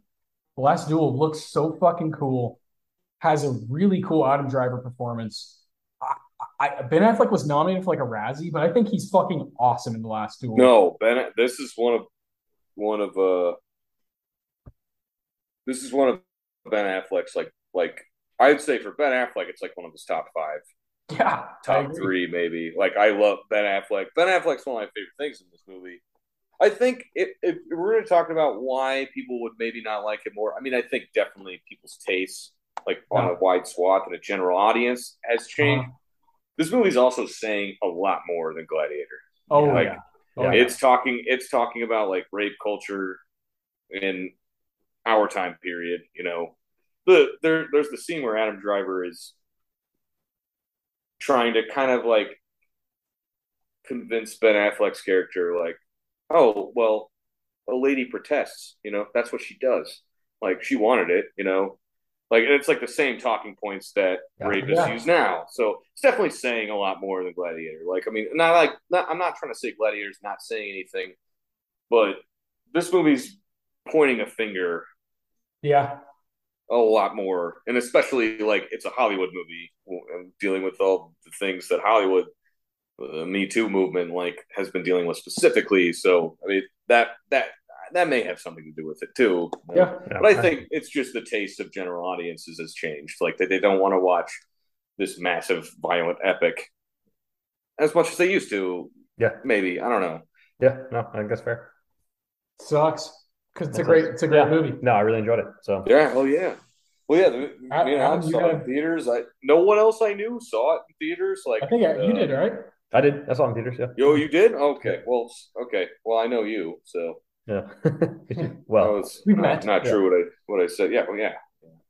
What I said earlier was not true, but okay. I'm incredibly torn on these last 2 picks, and that's I know. There's one that I think I want to make. There's another one that I think Austin you'll take. You just have one left. Yeah. Oh man, but I'm not sure. And I don't know because of right now. I don't know about the snake format. I don't like that you have to do 2 when you're done. Like that seems Well, but It's got to end at some point. yeah. This is, I mean, yeah, sure, but I almost want to go one more round, so I make sure we get all these guys on here. So there's one that I cross off right away. That's the beauty of cutting it at 5 is there's exclusivity to it. Yes, no, it makes sense. It makes sense. Okay, I do for sure want to take this guy because I'm not sure either one of you guys will take him. Jeremy, you talked about the kind of the like shit heel, version of Matt Damon. So this is maybe the movie of his other than the Bourne movies because I rewatched them the last week. The most recent movie of his that I've seen, even though it's like one of his oldest roles, and so I'm gonna go with Charlie Dillon in School Ties. Yes. Damn. Yeah. That's what I was gonna do. Well, actually, I'm kind of disappointed because I wanted that to get picked. I just want to make sure this got picked because I had never seen this before. I watched it maybe 3 months ago, and thought it was so good. And Matt Damon, like, man, I mean, he just such an asshole. I mean, at times is like this very like kind, like good friend, in the movie. And I guess people don't know it's Brendan Fraser is this kid from like a kind of poor town that's like up in the Northeast. Oh, the cast set in the 50s, and he gets accepted into this like prestigious like prep school, essentially boarding school, and because he's a good football player. But then they find out after he's been there for a while that he's a Jew, which like doesn't go over well at the school. Which like it's still like a little bit. It's like I mean, obviously that was happening. That was like a true story, but it's just kind of like why do y'all care? It's like what? Like who cares? It's just like when you watch it like through today's prism, it's like it's so easy to just be like, what does it matter? Like what? Yeah. What is Jew? Like, what are the stakes here? Yeah. It's like, but that's just that world, that like waspy world of like the Northeast kind of prep school, like where like presidents went to like that school, and like it's that type of kind of place, and like this is where these people who like have high up power in America, like this is where they're made, and so they don't like others being let in. So there's so many kind of interesting parts of the movie. And I really liked it. And the Charlie Dillon character is like kind of like the star of the football team, but Brendan Fraser comes in and kind of takes over that. But they become friends until they find out, that he's Jewish, and just the way he says like you're a Jew, like it's like so it's so like this kind of perfect Matt Damon, like only he could pull that off that way. Like the shit eating grin at different times, but then also the kind of anger, and then the kind of that smirk, Yes, the smirk, man. It's so good. So and I really want to make sure this one got picked. So I'll go. Do you remember what Ben Affleck's name in the movie is? I don't know. Chesty Smith. Chesty. Yeah, and Anthony Rapp is in it. Chris O'Donnell. Like it's an awesome. Quick thing. We were talking about Good Will Hunting earlier. So Casey Affleck's not in this movie, but Cole Hauser is in. Cole Hauser is. Yes, he is. And Cole Hauser is one of the guys in the friend group in Good Will Hunting. In School Ties, he's 16 in this movie. Like, and I don't. You gotta watch it again. He's like huge. Like he's I know. Like a lot of them are like in their 20s. So is Brendan Fraser. Yeah, he's all of them. Yeah. Yeah. Well, then like you also got Chris O'Donnell is in this movie. Yep. And then I don't know this guy's name, but he's like one of the nerds in Dazed and Confused. You know what I'm talking about? Yeah, Anthony Rapp. Yeah, the guy. Goldberg. Anthony You Rapp. just said his name earlier. Yeah. Okay. Yeah. I didn't know his name. Yeah. He's like one of the most racist ones. That's all right. Yeah. Dude. Yeah. Charlie Dillon. Charlie Dillon is such a piece of shit. Yeah. Good pick. Yeah. Not only like he's not just like racist like some of them. He's also just like a fucking piece of shit. He's like, well, maybe I can convince them all that. Yes. Like that David is the cheater. Like, yeah. What an asshole. But that grin, that 90s Matt Damon grin, man. Yeah, it's so good. Yeah. So I have my last pick down to 3. I think you might take one of them. So I'm hopeful that it'll get taken. So the other one that I have is like maybe just a little bit too small of a role, but it was in a very important movie. So we'll see if one of you guys take it. So my last pick, I will go with Linus Caldwell from the Ocean's 11 movies. The Ocean's movie. He's in obviously Ocean's 11, 12, and 13. Just like such fun movies, such cool characters. They're all having like the time of their lives, like making those movies, and he fits right in. He's able to play that kind of like third in command, like kind of like somewhat of like an idiot, but also like clearly, not like the dumbest guy in the world because like he's able to help pull this stuff off. But like he kind of just like does whatever's necessary. Yeah. He's the So, capable idiot savant. yes, yes, and I think that's really cool. And again, those movies are just like so fun to watch, and the chemistry between the three main people, especially, are just so good. So he fits right into that. So Hell yeah. Linus Hell yeah. Caldwell for my last pick. Linus Caldwell. Yeah, I think that's good. I think that had to be picked. Yeah, This is obviously Soderbergh. This the beginning of their working relationship? I think it might be, might be. Yeah, yeah, which is a big deal. I mean, yep. Yeah, what is that? Like, is that 2000s that 2001. 11 came 2001, out? Ocean's 11. Yeah, 2001? yep, Oh, damn, that's before the Bourne movies. yep. Yeah. Oh yeah. Oh, Yeah, wild. Yeah. before Jason I wouldn't Bourne have was guessed done, that. you know. Linus Caldwell walked. Yes, yeah, before Bourne, yeah. Yeah, exactly. Yeah, I think Well, all right, all right. the best attribute of him as in the Ocean movies is playing the third fiddle to Clooney, Pitt, Yeah. and even Julia Roberts in that first one. Yeah, yeah. Like those are at that point, those three were like three of the biggest names in the world, and Damon's still like fighting for his fighting for his spot. I don't know, it shows like a willingness to like be a team player, but Yes. also yeah. I mean he to me in those movies like him and Don Cheadle at times like fucking steal the show Yes. and are so funny. So yeah, good pick. All right, thank you. All right, Jeremy, last pick. Um, all right. Yeah, I really only had one more written down. And I feel like it's kind of anticlimactic, but whatever. Uh, before Jason Bourne could run and Linus Caldwell could walk, Rudy Baylor had a claw. No, Rudy Baylor, Rainmaker. John Grisham's the Good Rainmaker. pick. Good pick.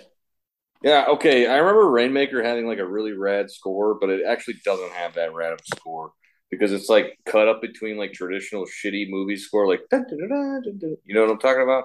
And then like Hammond organ, like you know what I'm talking about? I don't know. Yes. Rainmaker is a cool movie though. I haven't seen Rainmaker in a long time.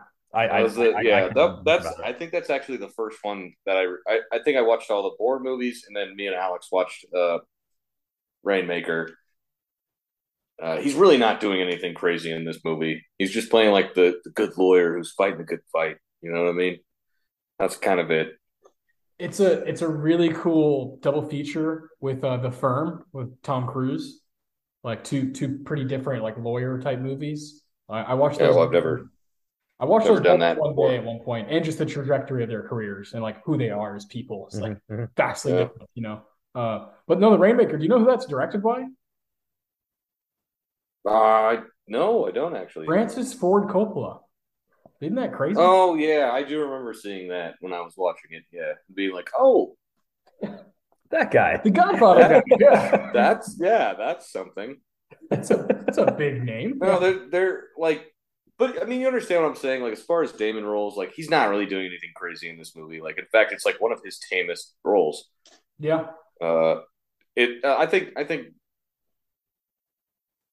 I think what's special about this movie is that Matt Damon and like Danny DeVito are Yeah.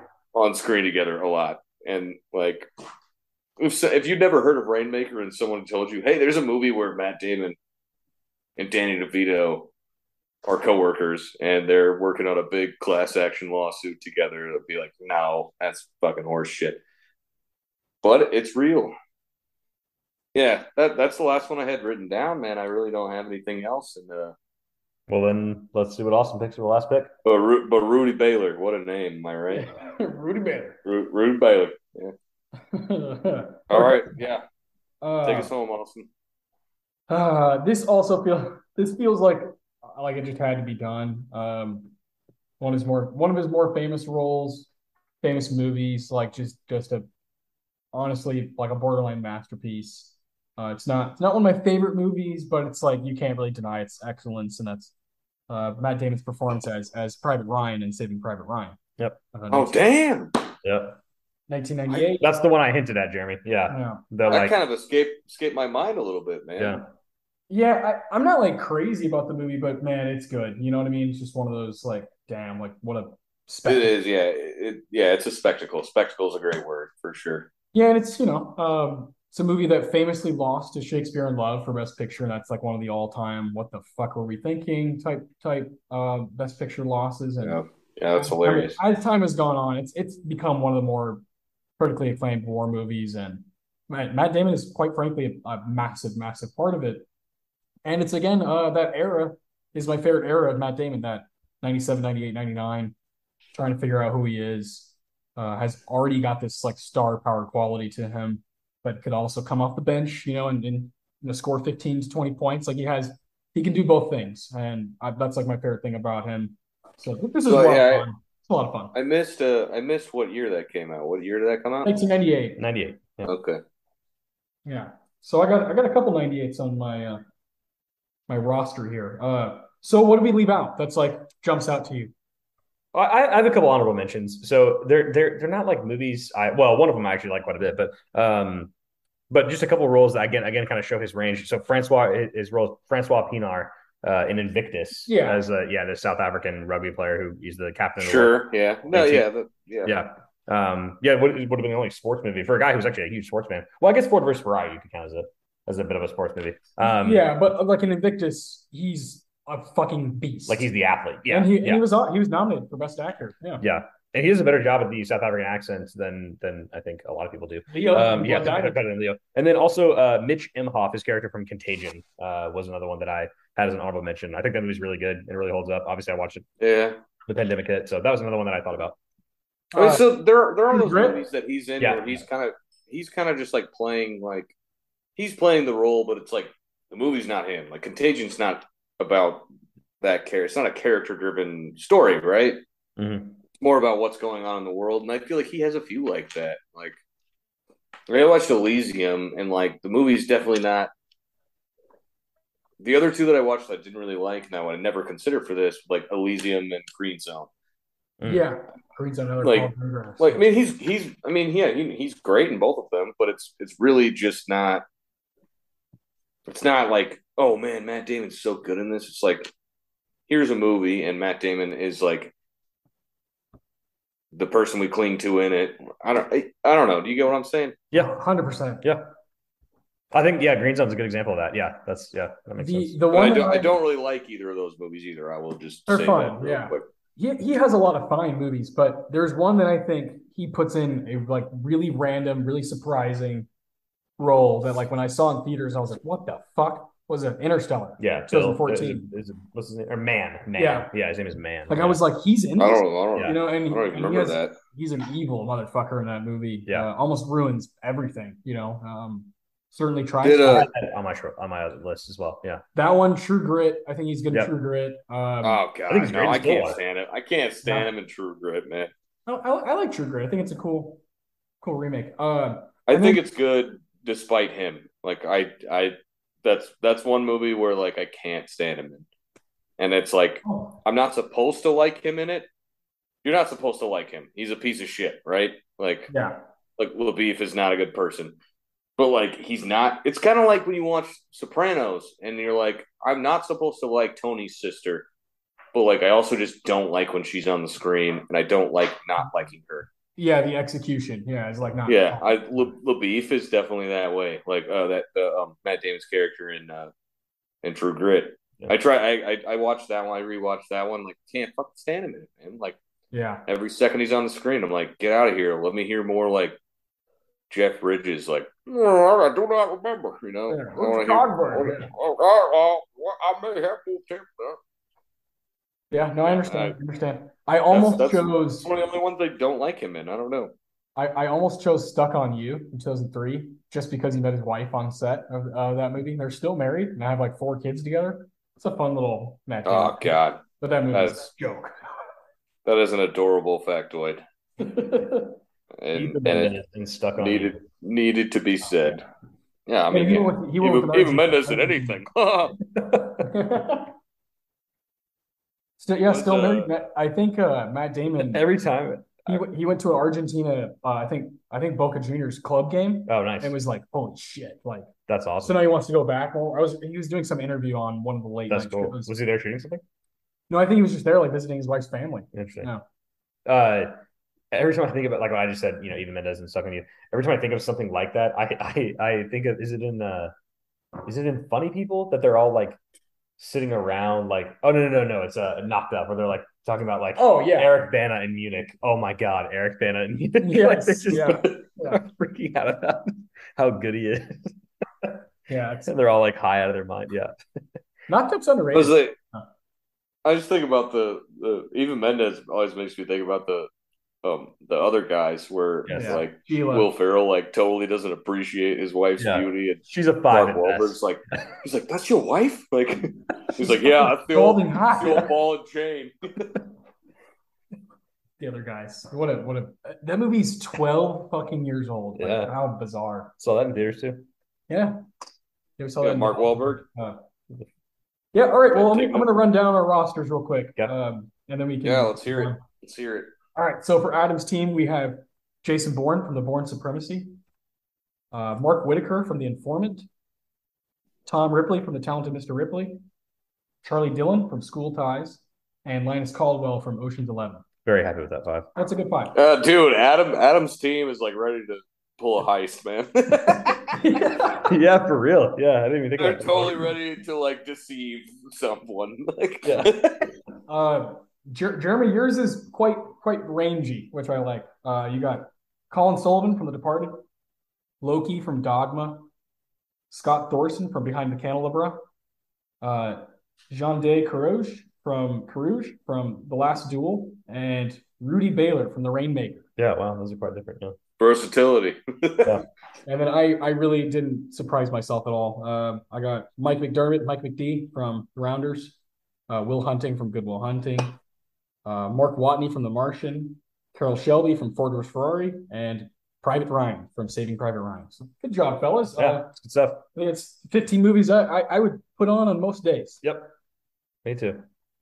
So Matty D, Jason Bourne was the first pick. Feels right.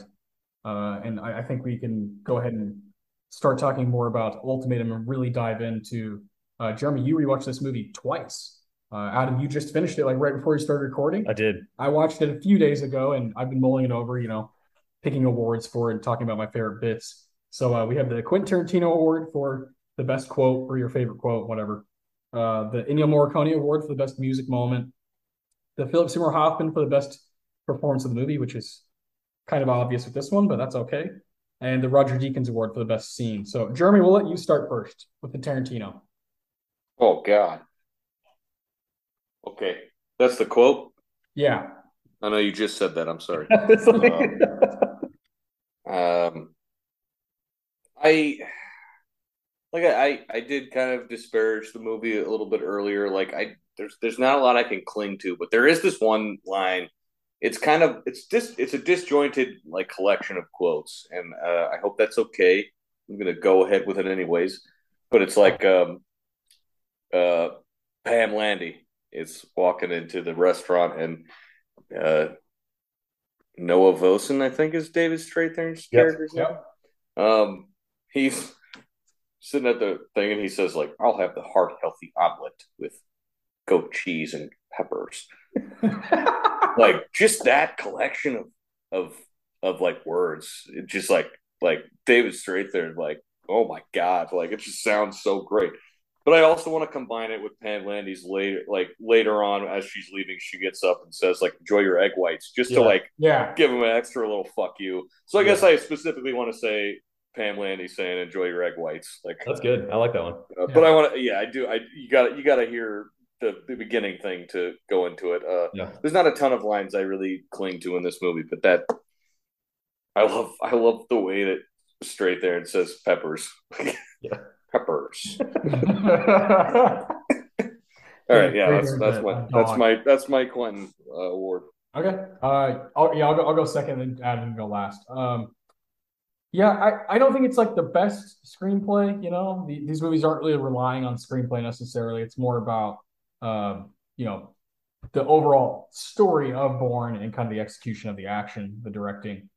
And I'd say underrated cinematography, in my opinion. Not great shots, but can't be easy to make these movies. You gotta respect that about action movies. But my favorite bit of dialogue is between Matt Damon and Albert Finney towards the end of the movie. Jason Bourne says, I remember everything. I'm no longer Jason Bourne. And Dr. Albert Hirsch, played wonderfully by Albert Finney, says, so now you're going to kill me? And Jason Bourne says, no, you don't deserve the star they give you on the wall at Langley. So, and I always picture that in Colin Sullivan's voice. It'd be that much better if it was said with a Boston accent. Well, that's something Billy Costigan would have the right to say. Yes. Yeah. That's to true. Colin Sullivan, maybe. But yeah, to Colin Sullivan. Yes. You always say that shit of Langley. Yeah. Yeah, I didn't know the name of that actor, but I heard y'all say the name Albert Finney over and over, and I was like, I bet you that's that guy at the end. Mm-hmm. That scene's fucking cool. Yeah, that's a good one. So I'm gonna stick with David Strathairn quote because he's got so many good ones in the movie. But the classic, just like again, like this is like very typical. But when they first realize, I guess it's in Waterloo, they get that shot of him in the Waterloo station where they get that CCTV shot of him. Yeah, Simon Ross, but wonderfully by Patty Considine. Yeah, who is doing some really good work in House of the Dragon right now on HBO. Yeah, and oh damn, he's the king. Yes. Yeah. Oh, I did not realize that. Oh my god. Yeah. Thank you for that. So, that Simon Ross, all that whole stuff is really good. All three of these movies open really strongly. I think like that's one of the things that is really good about all three of them. But yeah, that Waterloo scene is fantastic, and you get that first shot of him on the CCTV cameras where he kind of like takes a glance up, and David Strathairn says, "Jesus Christ, that's Jason Bourne." And it's just like that's such a cool there's like a little pause right before it. It's so good, so well delivered. I say that. Hell yeah, man. Yeah, so really good. You say what all the time? Anytime someone even if I'm at work and someone just walks by, I'll be like, Jeff, it's fucking Jason Bourne. And he's like, what? It's just a fun thing to say. Someone stole a piece of bread. Jesus Christ. Yeah. It's Jason Bourne. And it's fun to change. It's fun to change the words at the beginning, like, holy fuck, it's Jason Bourne. Jesus Christ, it's Jason Bourne. Good golly gosh, it's Jason Bourne. So yeah, that would be mine. That's a classic. I mean, it's one that's kind of a staple of the franchise for sure. So Germany, we're on you for the Ennio Morricone Award, best music moment. I'm not a huge fan of the music in general in this movie or the score. But I will say with the two Greengrass editions, Supremacy and Ultimatum, that synth string thing that kicks into that song at the end. Yeah. He says like by Moby. Yeah. Go to bed. You look tired, Pamela Andy, or whatever. Yeah. And then it's like, that like it's That's all, isn't it? That's that's that's gotta be it, right? It doesn't. Identity doesn't do it. It's it two Greengrass ones. I don't think so. I don't. I don't remember. That was like one thing. I was like, is it on all of them? Yeah, it's on all three. Yeah. Is it? Okay. All right. Well, I also missed Chris Cooper getting iced in the first one, so I'll take y'all's word for it. The last 15 minutes of the movie are a little hazy. Yeah, I gotta. Yeah. Step out for a smoke or what?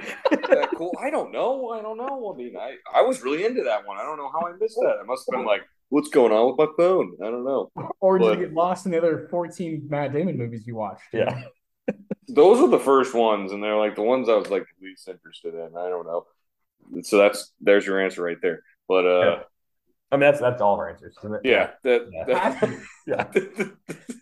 Although I mean, what else do you cling to? Just like when he's running down the roof, and it's like, yeah. I mean, it's not like there's cool sounds going on. It's not like it's not a bad score, right? Like I'm not trying to say any of these movies have bad scores, but like if it's a score you don't really ever notice, that's not a bad score. Yeah, I don't know. I notice it. That's one of my favorite things. I barely notice it. Yeah, that's one of my favorite things about the movie is the score. Like I'll just like be walking down the hall at like the school I coach, and I'll be like I'll be doing the Bourne score. I'll just I've never heard anyone talk about how they like the score. But for me, it's this little synth strings at the end. Yeah. Like it's a great little signature. He's like, I got shot and I'm in the water, but I'm still alive. Or Pam Landy, go to sleep. And Jason Bourne, he's doing it. He's Jason Bourne. He keeps going. He's Jason Bourne. you know, yeah. That what else can it be? Yeah, no, it's a great song. I like Moby. Ennio Morricone Yeah. Award. Well, there's also other than the score, there's like no like music, like Yeah, no, it's Moby and Yeah. John Powell. yeah, it's like that's And it. yeah, I don't know, Jeremy. I think the score is underrated. Like when I used to live in Romania and I would like walk around by myself around the city, I would like not only play it in my head, but like I would literally get on Spotify and play Yeah. the John Powell score, And I think my favorite Not song only was would I play it in my Party. head, but I would actually play it In my head. on my headphones. Yeah. Yeah, I mean, sure. Yeah, I'm not trying to say it's a bad piece of art or anything. It's just like, I don't know. Like, it's just kind of there for me. I don't know. There's no like, there's not really any memorable themes or like, it's just it like. But I will say that like when there's a score that I don't really notice, I don't really notice the Bourne like scores. I'm never like, oh wow, that score piece was really cool. When you notice it and it's bad, like that's a bad score. But if you don't notice it, that doesn't mean it's a bad score. It's just like it's blending in so well with the art that it's accompanying, right? Because like a score is a piece of art that accompanies like another piece of art, right? Correct. So it's definitely not a bad score, and I'm not trying to say that it's just not memorable for me. Yeah. Other than which is my pick for the award. It's the synth string. Yeah, is that everyone's pick? Yeah. Yeah. Okay. All right. Well, let's just not do like we've talked enough about it, right? Let's move on. Yeah, move on. Yeah. Well, I think we might all have the same here. Philip Seymour Hoffman Award for the best performance of the movie. For me, it's Matt Damon. I mean, yeah. Yeah. No, I wasn't going with Matt Damon. Okay, well, go ahead. Since y'all are both going with Matt Damon, I mean, I had 3 names written down. Do we want to talk about all 3 names? Sure. Yeah. Okay, straight there. Yeah. I mean, just that sneer in his voice, that nasally sneer. Peppers, It ends when one. Yeah. I actually wrote down. How did you say his name? Patty Considine. Considine. Yeah. Considine. I wrote him down because like I thought that sequence He's great. is. Yeah, he adds a lot to the movie. Yeah. The other person I wrote down was because I was like, you know what, Julie Stiles needs some love. I love Julie Stiles. Nobody else hits Julie Stiles. Yeah. Then I was gonna hit Julie Stiles. I think she's actually really effective in all 3 of these. Yeah, no doubt. The scene where she is in the safe house in Madrid in the 3rd one, and she's kind of like faking, like she does such a good job on that phone call where it's like, no, like I'm fine, but like trying to play that. Like, she's like playing both sides so well. Like that, I think that's like a really well done. Hell yeah. So, I mean, I don't think she ever do anything crazy. I think the best little bit of acting she does is when she's like terrified of Jason and Supremacy. Yeah. And I read that like as far as the source material goes, that like a lot of the plot elements are similar, but they completely change. They completely change the narrative. Well, right. So like some of the like Treadstone is in the novels, and like Jason Bourne's in the novels, and like Pam Landy's in the novels, but like they change like how everything works. So I feel like with Ultimatum, it being like there's a little bit of retconning going on with Ultimatum, where we're shown some things that we never saw before. I don't know. I feel like Nikki, like Julie Stiles' character, is kind of part of that retconning. That they're like, hey, some other stuff happened with Nikki and Jason, and what it is, like we don't really know. Does anyone really know? I don't know. Yeah, I don't know if that's in the book. I can't like Blackbriar. Yeah, but also I think a big thing with like all 3 movies, like compared to the books, is like when the books were written, the amount that changed in the world from 1990 when the last book was published to 2007, especially in technology, and how like obviously it's going to be way different. Because a huge part of the movie is the technology and like how we're able to trace and track and do all that stuff. And they're all 3 post 9/11, right? But all the books are written pre 9/11, so I think there's naturally going to be this like pretty big difference in how the story was told. From a CIA perspective, especially. Europe changed so fucking much. Oh my god! In the late '80s. No, that's a good point. I've always been curious to read those first 3 books just for that background knowledge, but I don't expect these movies to be dedicated to that source material. But so your actual pick is David Stray there for. I think officially I gotta go. I thought one of y'all would pick David Strait there, so like I wanted I thought about it. I wanted to give Julie Stiles and Patty some love. No, I'm glad you did. This happens a lot on this show where I'm like pretty boring and I kind of pick the person who carries the movie. Yeah. Well, it doesn't. Not everyone deserves an award. I mean, it's not how awards work. Yeah. Yeah. I'll go. Yeah. For my official, I'll go with David Strait there. Cool. I mean, yeah, the movie doesn't work without Matt Damon, so that's just that's my thing. And like David Strathairn, as good as he is probably expendable. Like you might be able to find someone else to do that, or make his character less. I don't know. But like Damon, I mean, yeah, he's the sure, but like Damon needs a villain. Yeah. I agree. Well, and like I also think Brian Cox would Identity be the same as it was without Cooper, and would Supremacy be the same without Cox? Like, I mean, you need the next guy to come in, And I agree. No, he's perfect. In both movies, we have someone from the other movie to kind of like give us some context and So like Brian Cox is in both, and Brian Cox is actually kind of like the less shitty one in Identity. Like we kind of get the idea that Chris Cooper is like more evil. Yeah. He's not. I don't know. But then the next one, it's like Pam Landy shows up, and it's like Brian Cox is obviously way more evil than Pam Landy. And then in the end, there's another guy who's also more evil than Pam Landy. I don't know. Pam Landy's just a good person. I don't know. I guess.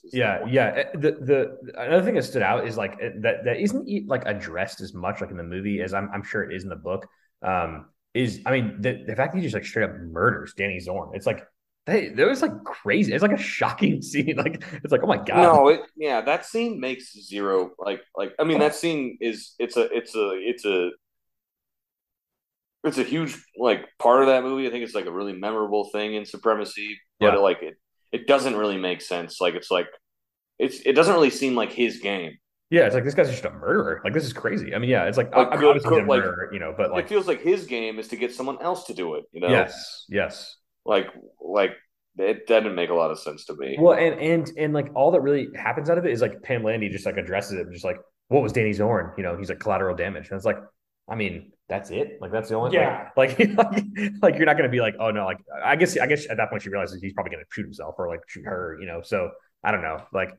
Yeah, no, but Brian Cox, man, it's like after watching, some like Succession, you go back and like see him in like roles like this. It's like, wow. I mean, this guy is just a massive like force on the screen. He is so good.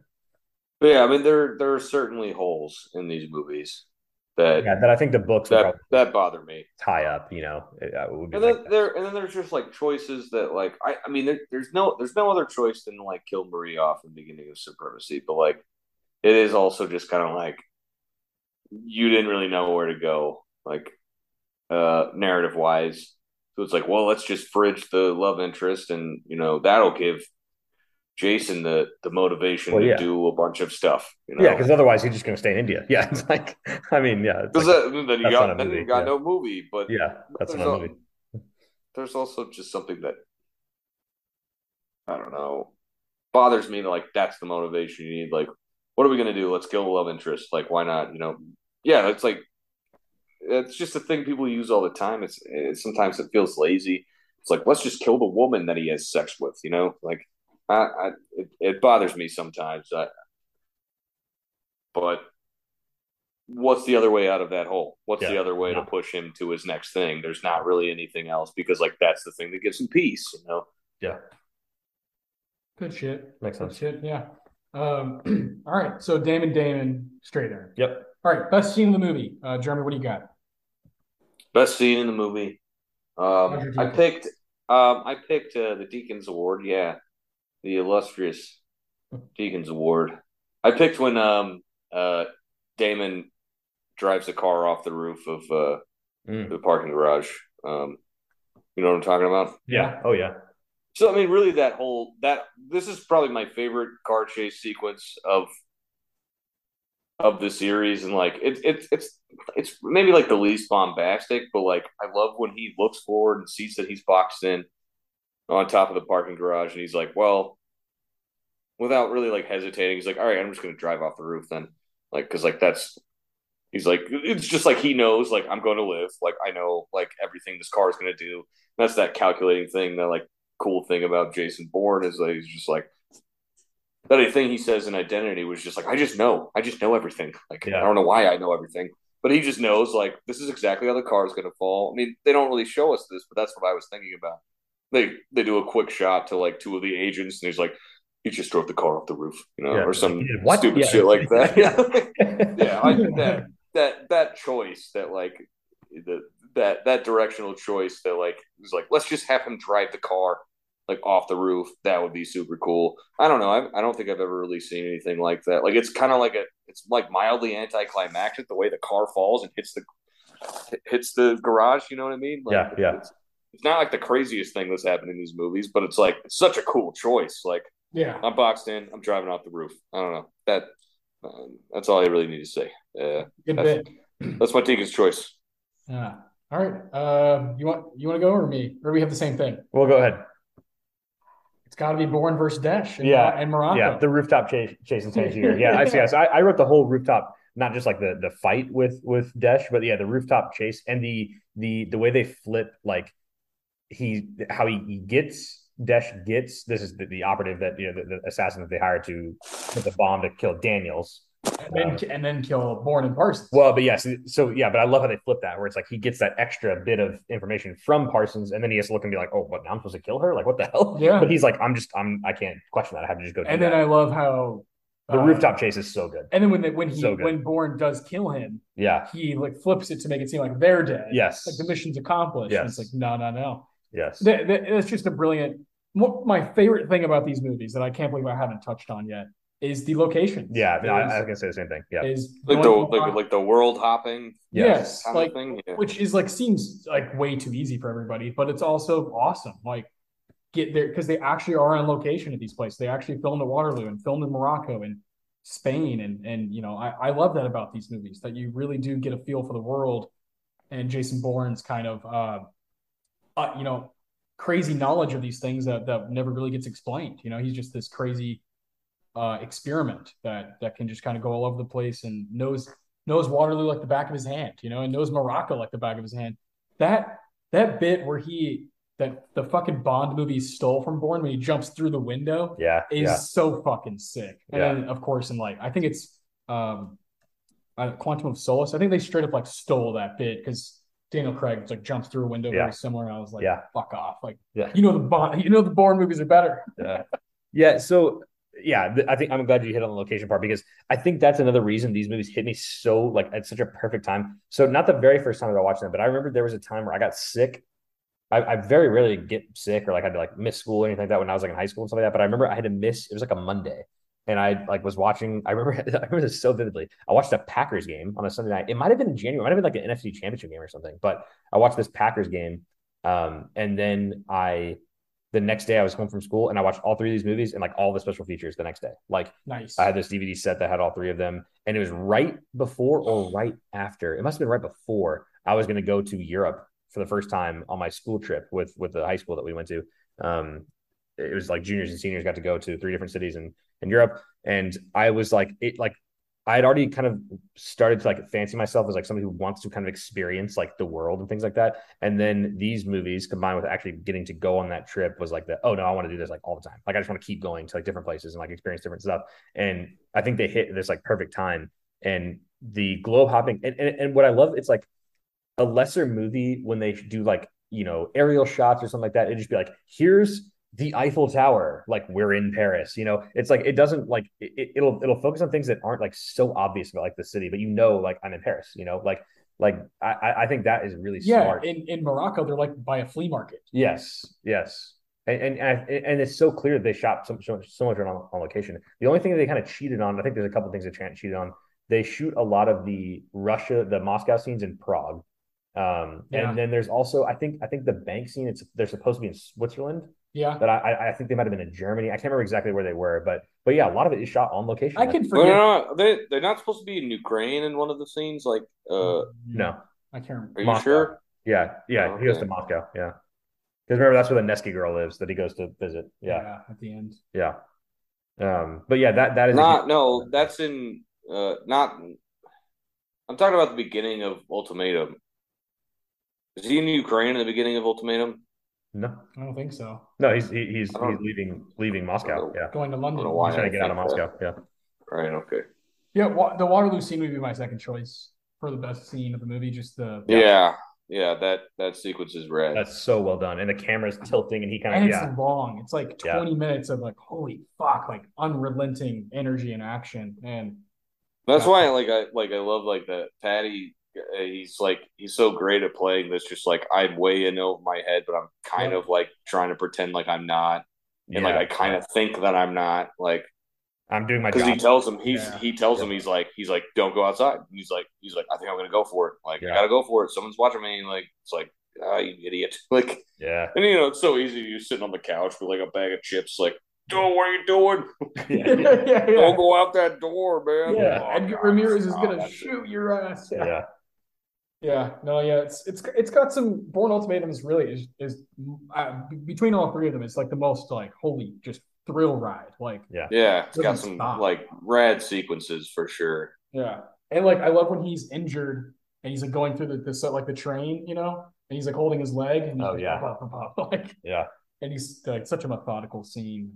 Yeah, there's some great bits, and I love the ending. I love him and Albert Finney going toe to toe, and you kind of get a lot of stuff explained, and you get closure on like who he is and like what Dave Webb means. I love the bit of 417 71. Yeah. or 41571. Yeah. Yeah. I love that little twist. I love when he's in David Strathairn's office and he's like Yeah. funny because like we would be having this conversation face to face. Yeah. I doubt Like, that. Yeah. yeah, He says, yeah. Yeah. it's a good, yeah. It's this movie you can't pick out like Jeremy picked out a moment, and I have a hard time doing that because it strings together so well, and that's probably its strongest trait is Well, it's like just yeah, I guess more like sequences, it's but I mean, yeah like before it was like I really love the scene where he like steals that cop car. yeah Yes. yeah Like I do love those like quick little moments where he just does like where his like choices are just like fucking he's like yeah awesome. right I'm gonna do this. Yeah, he's like a But Grand yeah, Theft Auto character. Yeah, his choice to just like drive off the roof of that His thing. speed Like, of thought is incredible. Yeah. yeah, well, yeah, that's why I love the scene in Identity when he's talking to Marie and he's like I don't know why I think this, but Yeah. like I can't remember quite everything he says because it's been a couple weeks now. But like, Well, he's like, I know all the license plate numbers and all the cars outside. yeah, Yeah. Yeah. right. He's Yeah. talking about like how he's like assessed everything going on in this diner, I and know I where all just the use exit signs everything. are. I know yeah, exactly which one I should leave from. If it, yeah. yeah. No, it's great stuff. So if we all ranked the trilogy, like for me, it's Identity, Ultimatum, Supremacy, Mm. but it's close. Yeah, What do you got? I'm like right there with you. Okay, Adam. Supremacy is my least favorite one, I think. But they're all like I don't they're all know. like Yeah. 4-star movies for me. I don't know. I mean, it might be boring, but I might just go one, two, three. But yeah, but I do think what three has over two is just the like sheer amount of like really cool scenes. Yeah, Like that's the badass. yeah, that's Yeah. the one thing. But I think the opening of yeah two is really good. But When they're in India yeah, and she yeah, gets shot. Yeah, God, that's a and we're introduced to Carl Urban. yeah, But that's a breathtaking. Al Evan. I but love yeah, how I love how Carl Urban's character is just hanging out in that like the club like den. Yeah, in the middle of the day. Yes. He's just, yes, it's like noon. Yeah, yeah, it's such a good bit. Anyways, this is fun. yeah. It was. Doing these awards is fun. So we'll finish off the episode here. We've been recording for a while. We'll finish off by looking at some of these categories from the 80th Academy Awards. Bourne was up for 3 and won 3, which is kind of crazy because the other 2 movies weren't up for anything. I'll kind of run through these real quick, and then you guys can say what you will about them, or you can talk about other movies from that year. I don't really care. Best sound editing: Ultimatum beat No Country for Old Men, Ratatouille, There Will Be Blood, and Transformers. Crazy group. Best sound mixing: Ultimatum beat 3:10 to Yuma, No Country for Old Men, Ratatouille, and Transformers again. And then the last one I believe is film editing. Ultimatum beat The Diving Bell and the Butterfly, Into the Wild, No Country for Old Men, and There Will Be Blood. So The So sound it won all these Oscars. it is won what all you're three. saying? Yeah, it won all three. Okay. So the sound categories make total sense because like it's unbelievable how they do like the car chases, the car crashes, the car. It's like it seems so real. Yeah, it's just like all of it sounds so real. So it's the technical shit that like really shines in this movie. I mean, yeah, definitely. I don't understand how to quite place it or explain it, but like that's really what's really great about these movies, right? The stunt work, yeah, too, yeah. Just how badass it is. Yeah, yeah, it's just awesome. See, I have no problem. Shit that goes into making like a high quality action movie is like top of the line. Yeah. I find it funny that Ratatouille is competing against the Bourne Ultimatum. I know, yeah. I was like, what? Ratatouille? That was like out of place in that category. Yeah, that's just like Transformers. It's also like Juno is going up against like There Will Be Blood and No Country for Old Men. I mean, like what? That's also kind of silly. Like these movies are like like going for very different things. So, yeah. So all right, let's jump to that. The best picture category. Well, real quick, I just thought of this. I want to make sure I say it before I forget. I should have told the story when we first started talking about the movie, but I saw this movie in theaters with Marty Cruz, who we went to dinner with the other day, Austin, and RJ Braun, this other guy I went to high school with. Nice. RJ Braun, who when we walked out of the movie, Marty and I were like, that was so awesome. Like, I love that. Like, I want to see it again. RJ Braun was like, I don't know, like kind of unrealistic. This is a kid who, at the time, his favorite movie was Grand Theft Auto. Tokyo Drift. It was Tokyo Drift. Fast and Furious Tokyo. And I was like, RJ, are you kidding me? Like, that was unrealistic? Like, I was like, what compared to Tokyo? Wait, I'm sorry. What is unrealistic? He thought the Bourne Ultimatum. He's like, it was too unrealistic. Bourne Ultimatum. Okay. Yeah, it was too unrealistic. But this is from a guy whose very favorite movie was Tokyo Drift. It's like, what? So awesome. That doesn't make any sense. I love that take. Yeah. Anyway, yeah, I feel like I need to tell that story. Yeah. So like this ceremony to me, like personally, and I think a lot of people around my age, I think people in their 20s and 30s, especially dudes, look at this ceremony and they see No Country for Old Men beating There Will Be Blood. And it's kind of like, whoa, these two signature movies of the 21st century, Coen Brothers versus Paul Thomas Anderson. Just, you can't find two better movies to compete against each other. That does not happen very often. We're in the same year. It's like, these two movies could win any other year. And they have that going for it. The other movies are Atonement, Juno, and Michael Clayton. I like Michael Clayton a lot. Yeah, I don't think it has any business, competing against No Country and There Will Be Blood. I like Atonement. But you had to nominate other movies though, right? Yes. Yeah. This guy, it's just to put them on the screen at the show, right? I mean, I don't know how it works. But... Well, yeah, you had at this time they had 5 every year, no matter what, and that's like that has to happen. For me, in my perfect world, I would have had Zodiac up as well, and I'd probably take Atonement out, and then I'd also have 3:10 to Yuma competing and take Juno out. That would be like my ideal 5.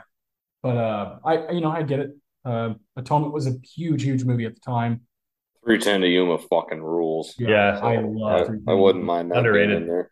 Underrated. Yeah. And it was up for other stuff. So like I wish it would have been up for Best Picture, but for you guys, I know y'all both are fans of No Country and There Will Be Blood. Like where do you guys stand on that coin toss?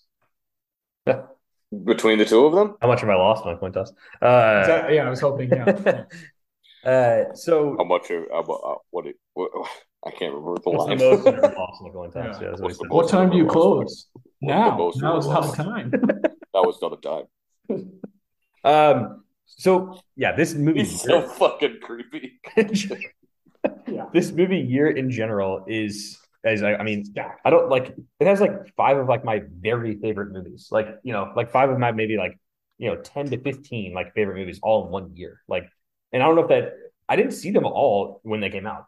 Like actually there's a few like I saw them later. Like I saw Michael Clayton probably like 5 years later, like yeah. I saw Zodiac maybe 2 years later. Zodiac has become one of my very favorite movies. But yeah, both of them, I mean, I don't even know like what to say. I mean, y'all probably done episodes on them. We did No Country. Okay, yeah. We're saving There Will Be Blood for summer. Man, talking about a score, There Will Be Blood. Yeah, just Johnny Greenwood, baby. Yeah. Whereas as opposed to No Country for Old Men, where there's zero music, So no, it's a great counter. Yeah. they both kind of like go hand in hand, and they were shot like in the same area in the part of Texas. Like what's the story where they could see what was it? Yeah, because there's a huge fire scene where HW in There Will Be Blood loses his hearing, and the Coens could see the fire in their shot. And they're like, "Fuck off!" Like there was tension for sure because they both knew what they were doing. Like they were making their. I don't think I'm not wrong saying this. Those are both of their masterpieces. There Will Be Blood is definitely PTA's masterpiece, along with you could say Boogie Nights, but like come on, like There Will Be Blood is an achievement, and No Country is an achievement for the Coens. It's like they're certified American classics, and the fact that they could see each other filming, and they were like everybody knew it was one of those two movies winning.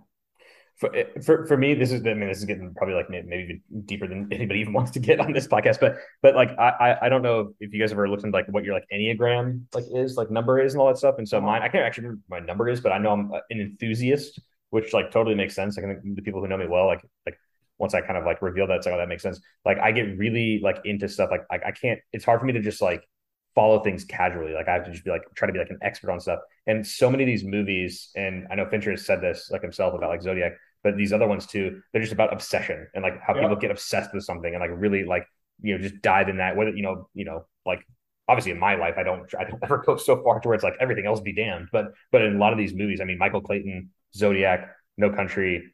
Obviously in you do not want to get Daniel playing. There Will Be Blood is like the ultimate example of like obsession gone wrong.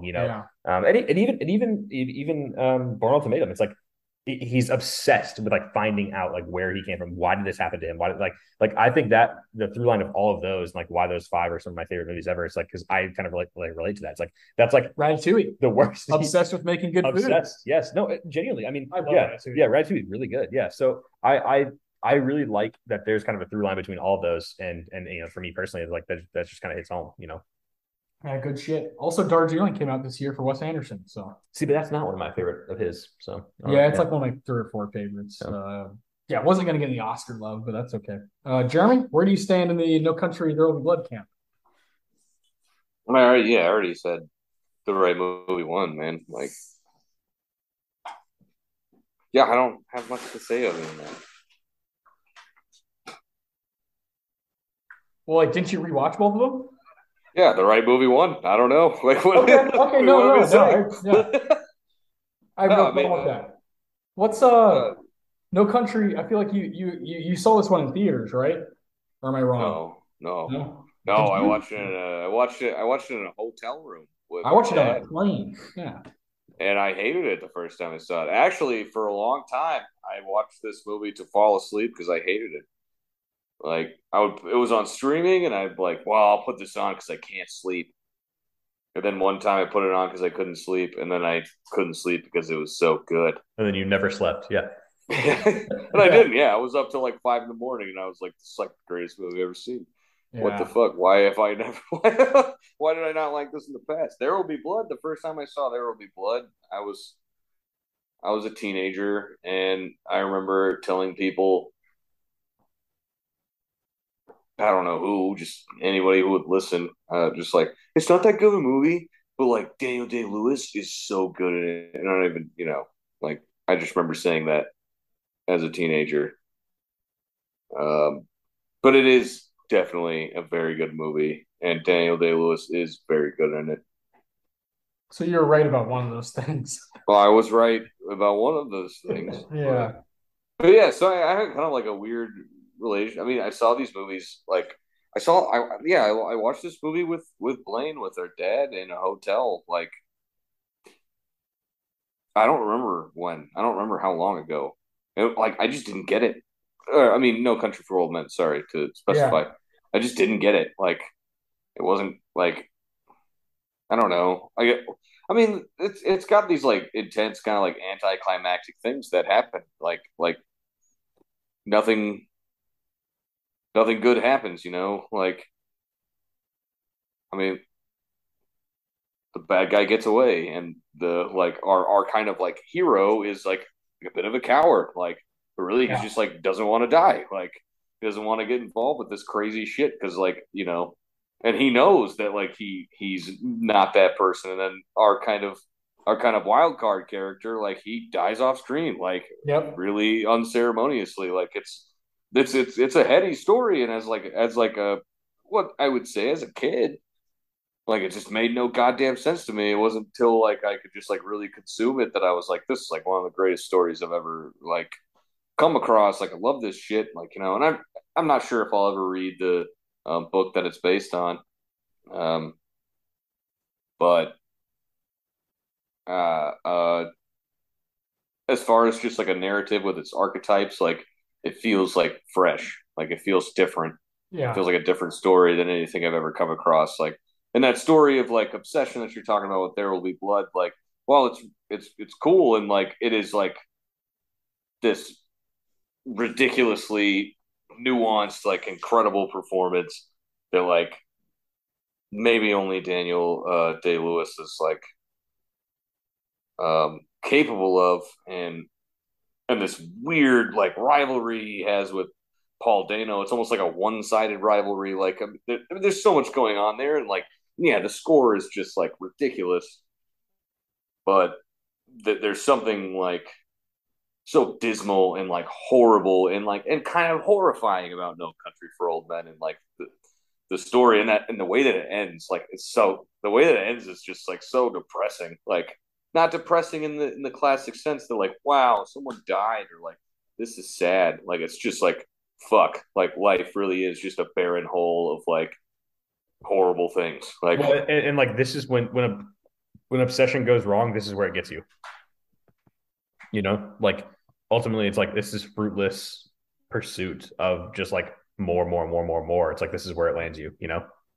right. Well, and I mean I guess I'm kind of seeing that through like the view of I can't quite remember Tommy Lee Jones' character's name.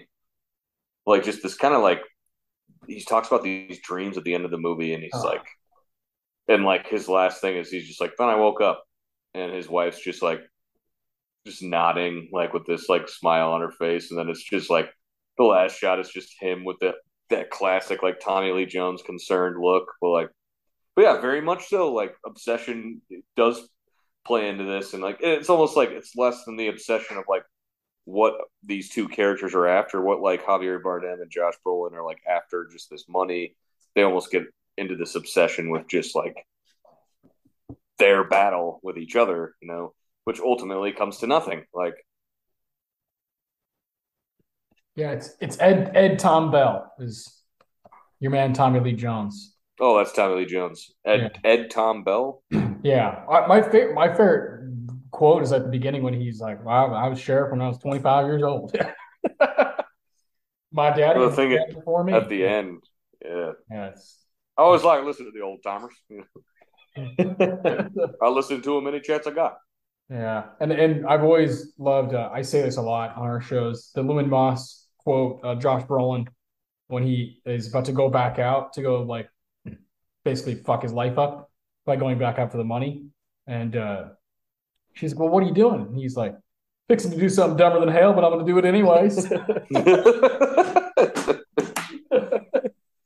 There are a ton of great lines like that. I love like Oh when yeah, he's talking to the lady at the hotel and she's like, or he says like, "I know what more beer leads to." She's just like, "More beer." yeah. Oh yeah, yeah. Both of them are great movies. I've talked about them both and referenced them both a ton, Yeah, and they're just I mean, yeah. They'll go to the grave with me. not yeah. I mean, they are. I mean, not to like diminish There Will Be Blood at all. Like Daniel Plainview has some just just his just like those endless shots of that like really anxiety inducing score while he's just making these speeches and he's just fucking lying the whole time. And then he even says things where he's like I'm not much of a speech maker, like, but he's just doing it all the time, like Yeah, it's like no, you definitely think you lying are. to Yeah, everyone. yeah, yeah.